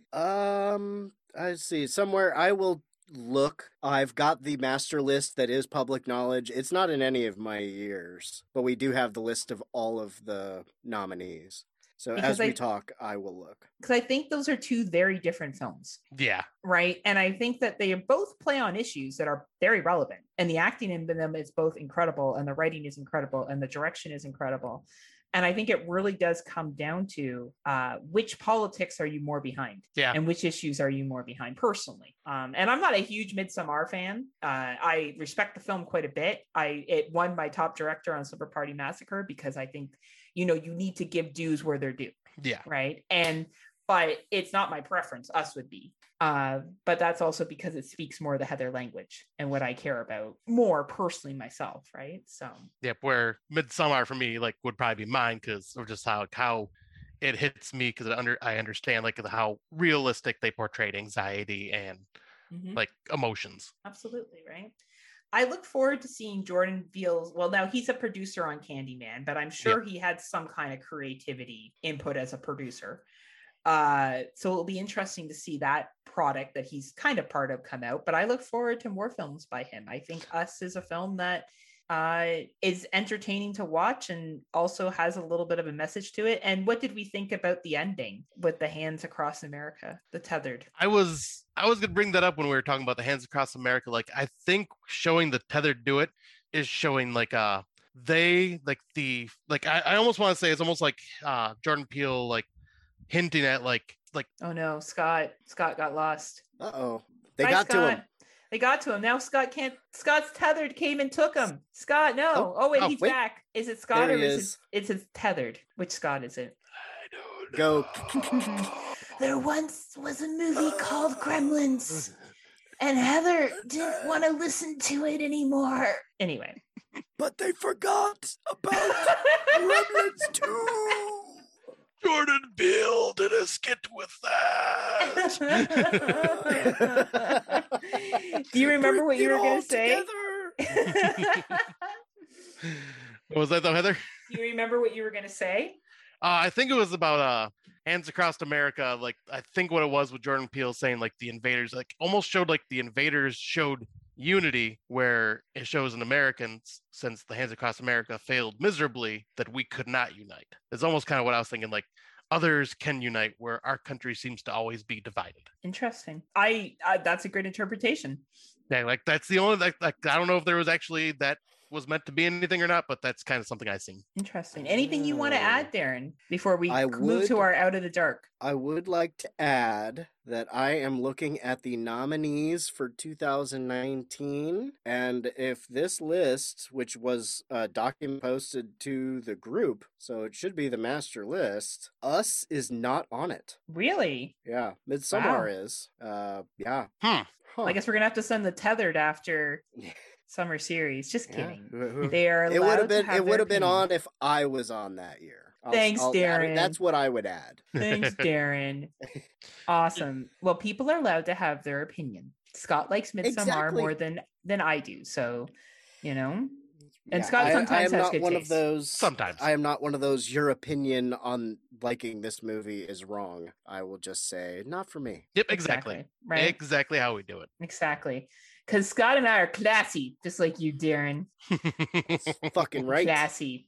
So our Out of the Dark segment is each of us are going to bring a politically themed movie and provide a short spoiler-free review of the movie. So I can go if you guys want me to go first. Scott, if you want to go first. I wasn't going to make Darren go first. We made him go first a lot. So Oh, that's the curse of being the guest on our The show. Curse of the Guest. Yeah. The So it's curse. getting me ready. It's getting me ready for the summer series. that's right. But I can go right now. I actually have my movie all pulled up. It's not Gremlins, right? How'd you know? Fuck my life. We'll find mean, a way. We'll find. know. I'll get you. We'll do the politics of the Gremlins franchise. I was gonna say, I mean, Gremlins 2 does have politics about consumerism. Okay, will you stop and just read what your movie is? The movie I ended up going with is one that I actually watched for the first time this year, right around the time we did our Pets in Horror, when I was doing the dive and watching all the different Pets and Horror films. And it's the 1982 film White Dog. like- Oh. I just this one just had that like message like that just was heartbreaking as well, because it's about this white dog, like all white dog, that was unfortunately trained to hate all black people and would attack them on sight and would try to kill them. And this woman ends up getting the dog, and like it's the most friendliest dog in the world, but like when as soon as it's seen like another black person, it would become extremely aggressive and deadly. So she ended up having to take it, like he almost gotten taken away from her. So what she did is she ended up taking him to this dog training facility where this black man would pretty much like deal with this dog personally to try to untrain it of what it's been taught throughout its life. And what this story shows is just like how unfortunately like racism can be bred into somebody just from like just constant training and talking, like just being around somebody that's racist. And like it shows that it can be undone, but it is a lot of work. And like, but yeah, this film was just like one of those films for me that I think also because I am such a softie when it comes to animals, seeing something like this portrayed in a creature that doesn't know any better, Mhm. and it just like it's so freaking heartbreaking to watch, but like the message there is just so freaking strong. And you know, this is one of those films that was on the Horrorcast top 100 hidden gems, and there's a reason this is a hidden gem. Like this needs to be seen because it's a very tough watch, but man, is the message strong, and just like it hit me in the fucking feels. I remember you talking about this in our Pets and Horror show. Yeah, if I can get a copy of this will be in my collection. Really? Yeah, And you don't collect a lot of physical media anymore. No, but this one is just something that just struck a chord with me, and I have thought about this movie like since I've seen it for the show, and I've been wanting to rewatch it again already. Wow. Even though it's a hard watch. But like Darren said earlier, us for horror fans, like, oh, this film made me feel extremely uncomfortable and like feel so bad, but I love it. Awesome. Darren, would you like to go next, or would you prefer I go? I guess I can go. If you don't care, I can go. That way you can go, and then you're already in control for the next stage. I'm always in control, Darren. Sorry, Sorry, Darren. I couldn't resist that. No, Go ahead. that is perfect. That is a perfectly good point. This is one that I spent a lot of time changing my mind on what I was gonna say. I mean, I tried to keep it in the horror realm, because when you get into political thrillers and stuff, there's a whole new thing. Oh yeah. So speaking of ones that people don't, I was trying to think of something that people don't talk about that much, and then I was thinking about, somebody was talking about Tusk, the Kevin Really? Smith movie, and said that Kevin Smith shouldn't try to make horror movies. He should stick to comedy. So I decided, well, I could think about it, whatever. Red State is a movie that I love. I think Red State is awesome. I think it sucks that it's out of print and not really available. I mean, you can get, I think, fortunately for the region-free people, you can get it from other countries, but it's not on any of the streaming. You can't buy it on iTunes or Amazon. Wow. Or Apple, or I don't even really know why. But I am a reformed Catholic schoolboy, so religious horror ticks a box for me. People being the real monsters ticks a box for me. Michael Parks is fucking awesome. That ticks a box for me. And yeah, I just think, okay, so Red State is 2011 horror movie, kind of making fun of the Westboro Baptist Church, which, for those who are not familiar, they're the people that would protest funerals of gay kids that would kill themselves, or other things like that, saying God hates you, but not even in that nice of a way. And it explores the idea of religious fanaticism, and, like we've talked about earlier, somebody thinking that they are being righteous by doing something worse to somebody than the thing that they're being punished for. And it takes place in America. It's young boy. You said it, the basic rough review. It's been a little while since I've seen it. Somebody stole my DVD of it, so I didn't get to rewatch it before today. But Michael Parks, John Goodman is in it. I love him in a movie, and it just sort of explores to an extreme, the sorts of things that happen behind church doors. And how few things are, I think I said this before, how few things are as dangerous as a villain who thinks they're the hero. Yeah, for sure. Absolutely. It's a great movie. I was on Exploding Heads earlier this year, and we covered Red State. Okay. And first time I watched it, and I really enjoyed it. Yeah, this is actually another one that I almost picked for our show, but I knew you would cover it from Exploding Heads, so I didn't want you to have to cover it again right away. Well, that was nice. And I saw how difficult it was to get one's hands on, so that's why I considered it but didn't pick it. Yeah, I didn't realize it was out of print. Yeah, you can. Yeah, I think you can get a Region 2 Blu-ray of it for $20 or $30, but the American DVDs and Blu-rays are up around, $60, $80, $100 used. Wow. Yeah, and that's funny because I just looked up White Dog, and that's only Region B. There is no Region A versions of it right now. Everything's out of print. So another Down with America thing. Yeah, right. Boo, America. Boo. And the other 8 or 9 countries that are in Region A. Boo, other 8 or 9 countries. Boo, them. Canada's in there too, so damn it. Boo, Boo, Canada, Boo. But my movie is Yay, Canada, Yay. Sander Kane. Hope you're listening, because this is a Canadian film, Sander Kane. So my film is Slack. This is a 2020 film that came out this year. And this is a film that really capitalizes not only on consumerism, it also capitalizes on the front that a lot of companies put, that they're doing things, they're being sustainable, and they're giving back to the community that they're taking stuff from, which is usually a bunch of bullshit at the end of the day. So I really like how this movie capitalizes on that, as well as it actually capitalizes on body image. The point of this film is about a pair of jeans that will mold to your ass that will make it look ideal. And it physically fits you, like it has this hyper smart technology that will customize to your bum and make it the best bum it can possibly be, indicating that you're not okay how you currently are, and you need stuff to modify you to make yourself look better. It has everything from idealistic employees to asshole regional managers. So it capitalizes on retail very well, consuming and how little people really do care about where products come from. It's a 2020 watch. It's or 2021 watch. It came out in 2020. It was released in Canadian theaters because it is a Canadian film. Back last year when we could have theaters open for that period of time. And I think it's a really fun consumerism film, and I think it's worth a watch. So if you haven't seen it, it's a 73-minute runtime. Not everyone's going to love it. I love it. I think it's great. I love particularly how they make fun of the Roots company in Canada a lot. This is definitely a dig at Roots. I confirmed with another Canadian that they also agreed with me that this was a dig at Roots, so that made me feel a lot better. And Roots is overpriced sweatpants and hoodies that they sell that are Canadian made with sustainable practices.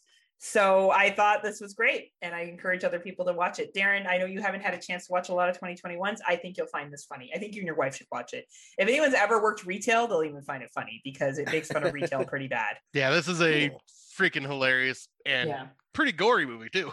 Yeah, the special effects are pretty decent too for what it is. I mean, for a movie about killer jeans, it's still entertaining as shit, and it's got a good message. Mm-hmm. Awesome. Absolutely. And I guess that kind of brings us to our natural conclusion of our episode. So Scott and I would like to very, very, very, very, very, very much thank Darren for being here today. Darren brought so much to our show, but Darren also has supported us right from the beginning. And yes, Darren, you have made me feel so welcome and so comfortable. And you've really made me feel good about myself as a podcaster and just as a person at times. And you always reach out with cool stuff, whether it's about hockey or politics or just funny stories about your family. And I appreciate all that you do. So thank you so much for being here with us today. Scott, do you want to say something equally nice about Darren and try to live up to that? Nah, no, of course. Right. No, of course. I was saying, Darren, I know you've been pretty much supporting me, I think, since Podcast by the Cemetery. You were welcoming, trying to invite me on your show back then, but I was really, really nervous and unprepared for that at that time. I just really thought you didn't want to, but we're trying to be nice. Nope, I was just very intimidated. But yeah, you've always been just a great person, and we've messaged back and forth all the time, a lot about video games and stuff too, which I freaking love because I don't get a chance to talk nerdy gaming stuff too often until I got this Controllers Up, Cards Down show, which we're definitely gonna have to have you on at some point. Oh yeah. And yeah, you've also been, Heather said, just extremely welcoming. You were great for having me, great at being patient, having me on the show when I was extremely nervous, and you've definitely gotten me to warm up a lot more and just feel a lot more confident talking. And then also thank you very much for turning the Smoke Show into what it is now with all the wonderful fucking Photoshops, which I actually have an album on my phone saved of everything that you've done just because I freaking love them so much. Oh, nice. I never know how long people think about those things, but... Oh, I keep them because I love to share them with everybody. I'm Scott keeps them for multiple reasons, but we can't talk about all of them on the podcast. I mean, we could. Come join us for our After Dark episode. Patreon paywall. Yeah, that's our new Patreon special that we have coming out. Is Scott's going to talk about what he does with photos of himself. That's we're hoping to get a lot more ads onto Patreon after that. You're the Smoke Show. Oh yeah, you're the Smoke Show. Now, Darren, we know you had a chance to promo at the beginning, but is there anything you wanted to add before we do our typical promos and tell people they have to subscribe to the Legion Network?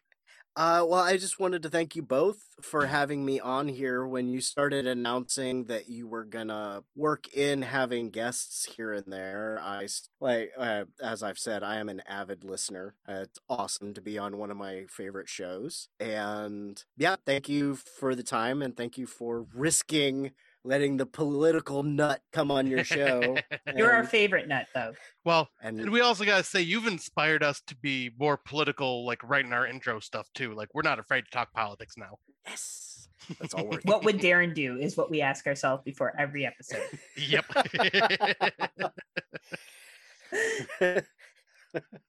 But thank you again, Darren, for being here and for having an awesome podcast. Please check Darren out on VD Clinic, Psychosemantic Podcast Under the Stairs, and Summer Series, which is under Podcast Under the Stairs, which is an independent that you can just find by searching iTunes and stuff, right? Yeah, he's everywhere. He's everywhere. He is Duncan. He is his own legion. He is Legion. He is one where we are many. So if you haven't done it already, head on over to the Legion podcast page and hit that subscribe button for one of your feeds of choice. Scott and I will be back in the saddle again for another Patreon special with the gentleman from the TGIF Friday Fan podcast. And we'll be talking about top 5 Canadian movies, Sander. Just letting you know. Xander. Oh, poor Xander. I love Xander. Xander is another one where if you ever want, he loves politics as well. We could have had him on this show easily, but also he has an insane knowledge of movies, like insane. I strive to have the level of knowledge that he does one day, but I'll never get there. So I just won't try. And then I don't even know what's our next episode, Scott. What are we doing? What was it? We had something. We're very professional and prepared. Was it the beach one that we were going to do? Yes, that's what it was. Beach. We're going to talk about themed horror. The beach. Yeah, because we had something else planned, but we pushed that back to closer to fall because it made more sense. Oh yes, something else planned. Ooh, I like how you're giving the tease there. Yeah. So please join Darren, myself, and Scott at the Legion Podcast Network and become a patron. If not, what are you waiting for? There's some. What awesome are you stuff. waiting for? There's some awesome stuff on the Patreon from Cinema Psyops, as well as Bo Ramsel, as well as the Friday Night Nair podcast and other of our Legion friends. So please come join us today. It's $3 a month and it's worth the monies. Agreed. Am I right, Scotty? Agreed. And I did a video. None of these two have done a video yet. So go join the YouTube channel for my video on the top 5 female protagonists from 2010 to 2020, because I thought Bo wanted us to do videos and I submitted one. So far, I'm the only one. So hopefully someone else submits a video. Well, either way, the video was fucking awesome. So you did a great job. Right. I did it for Scott and I. Everything I do is actually on behalf of Scott. Well, no, I'm not saying that. I know you're not. I'm teasing you, Scotty. Though it is, in all fairness, it is. Because if Scott did a video, it would just be his top 5 characters from Gremlins. You know what? You should do that, Scott. You know how many people fucking love your Gremlins shit? You should do top 5 characters from Gremlins. That's not a bad idea. It's a good idea. It's something different.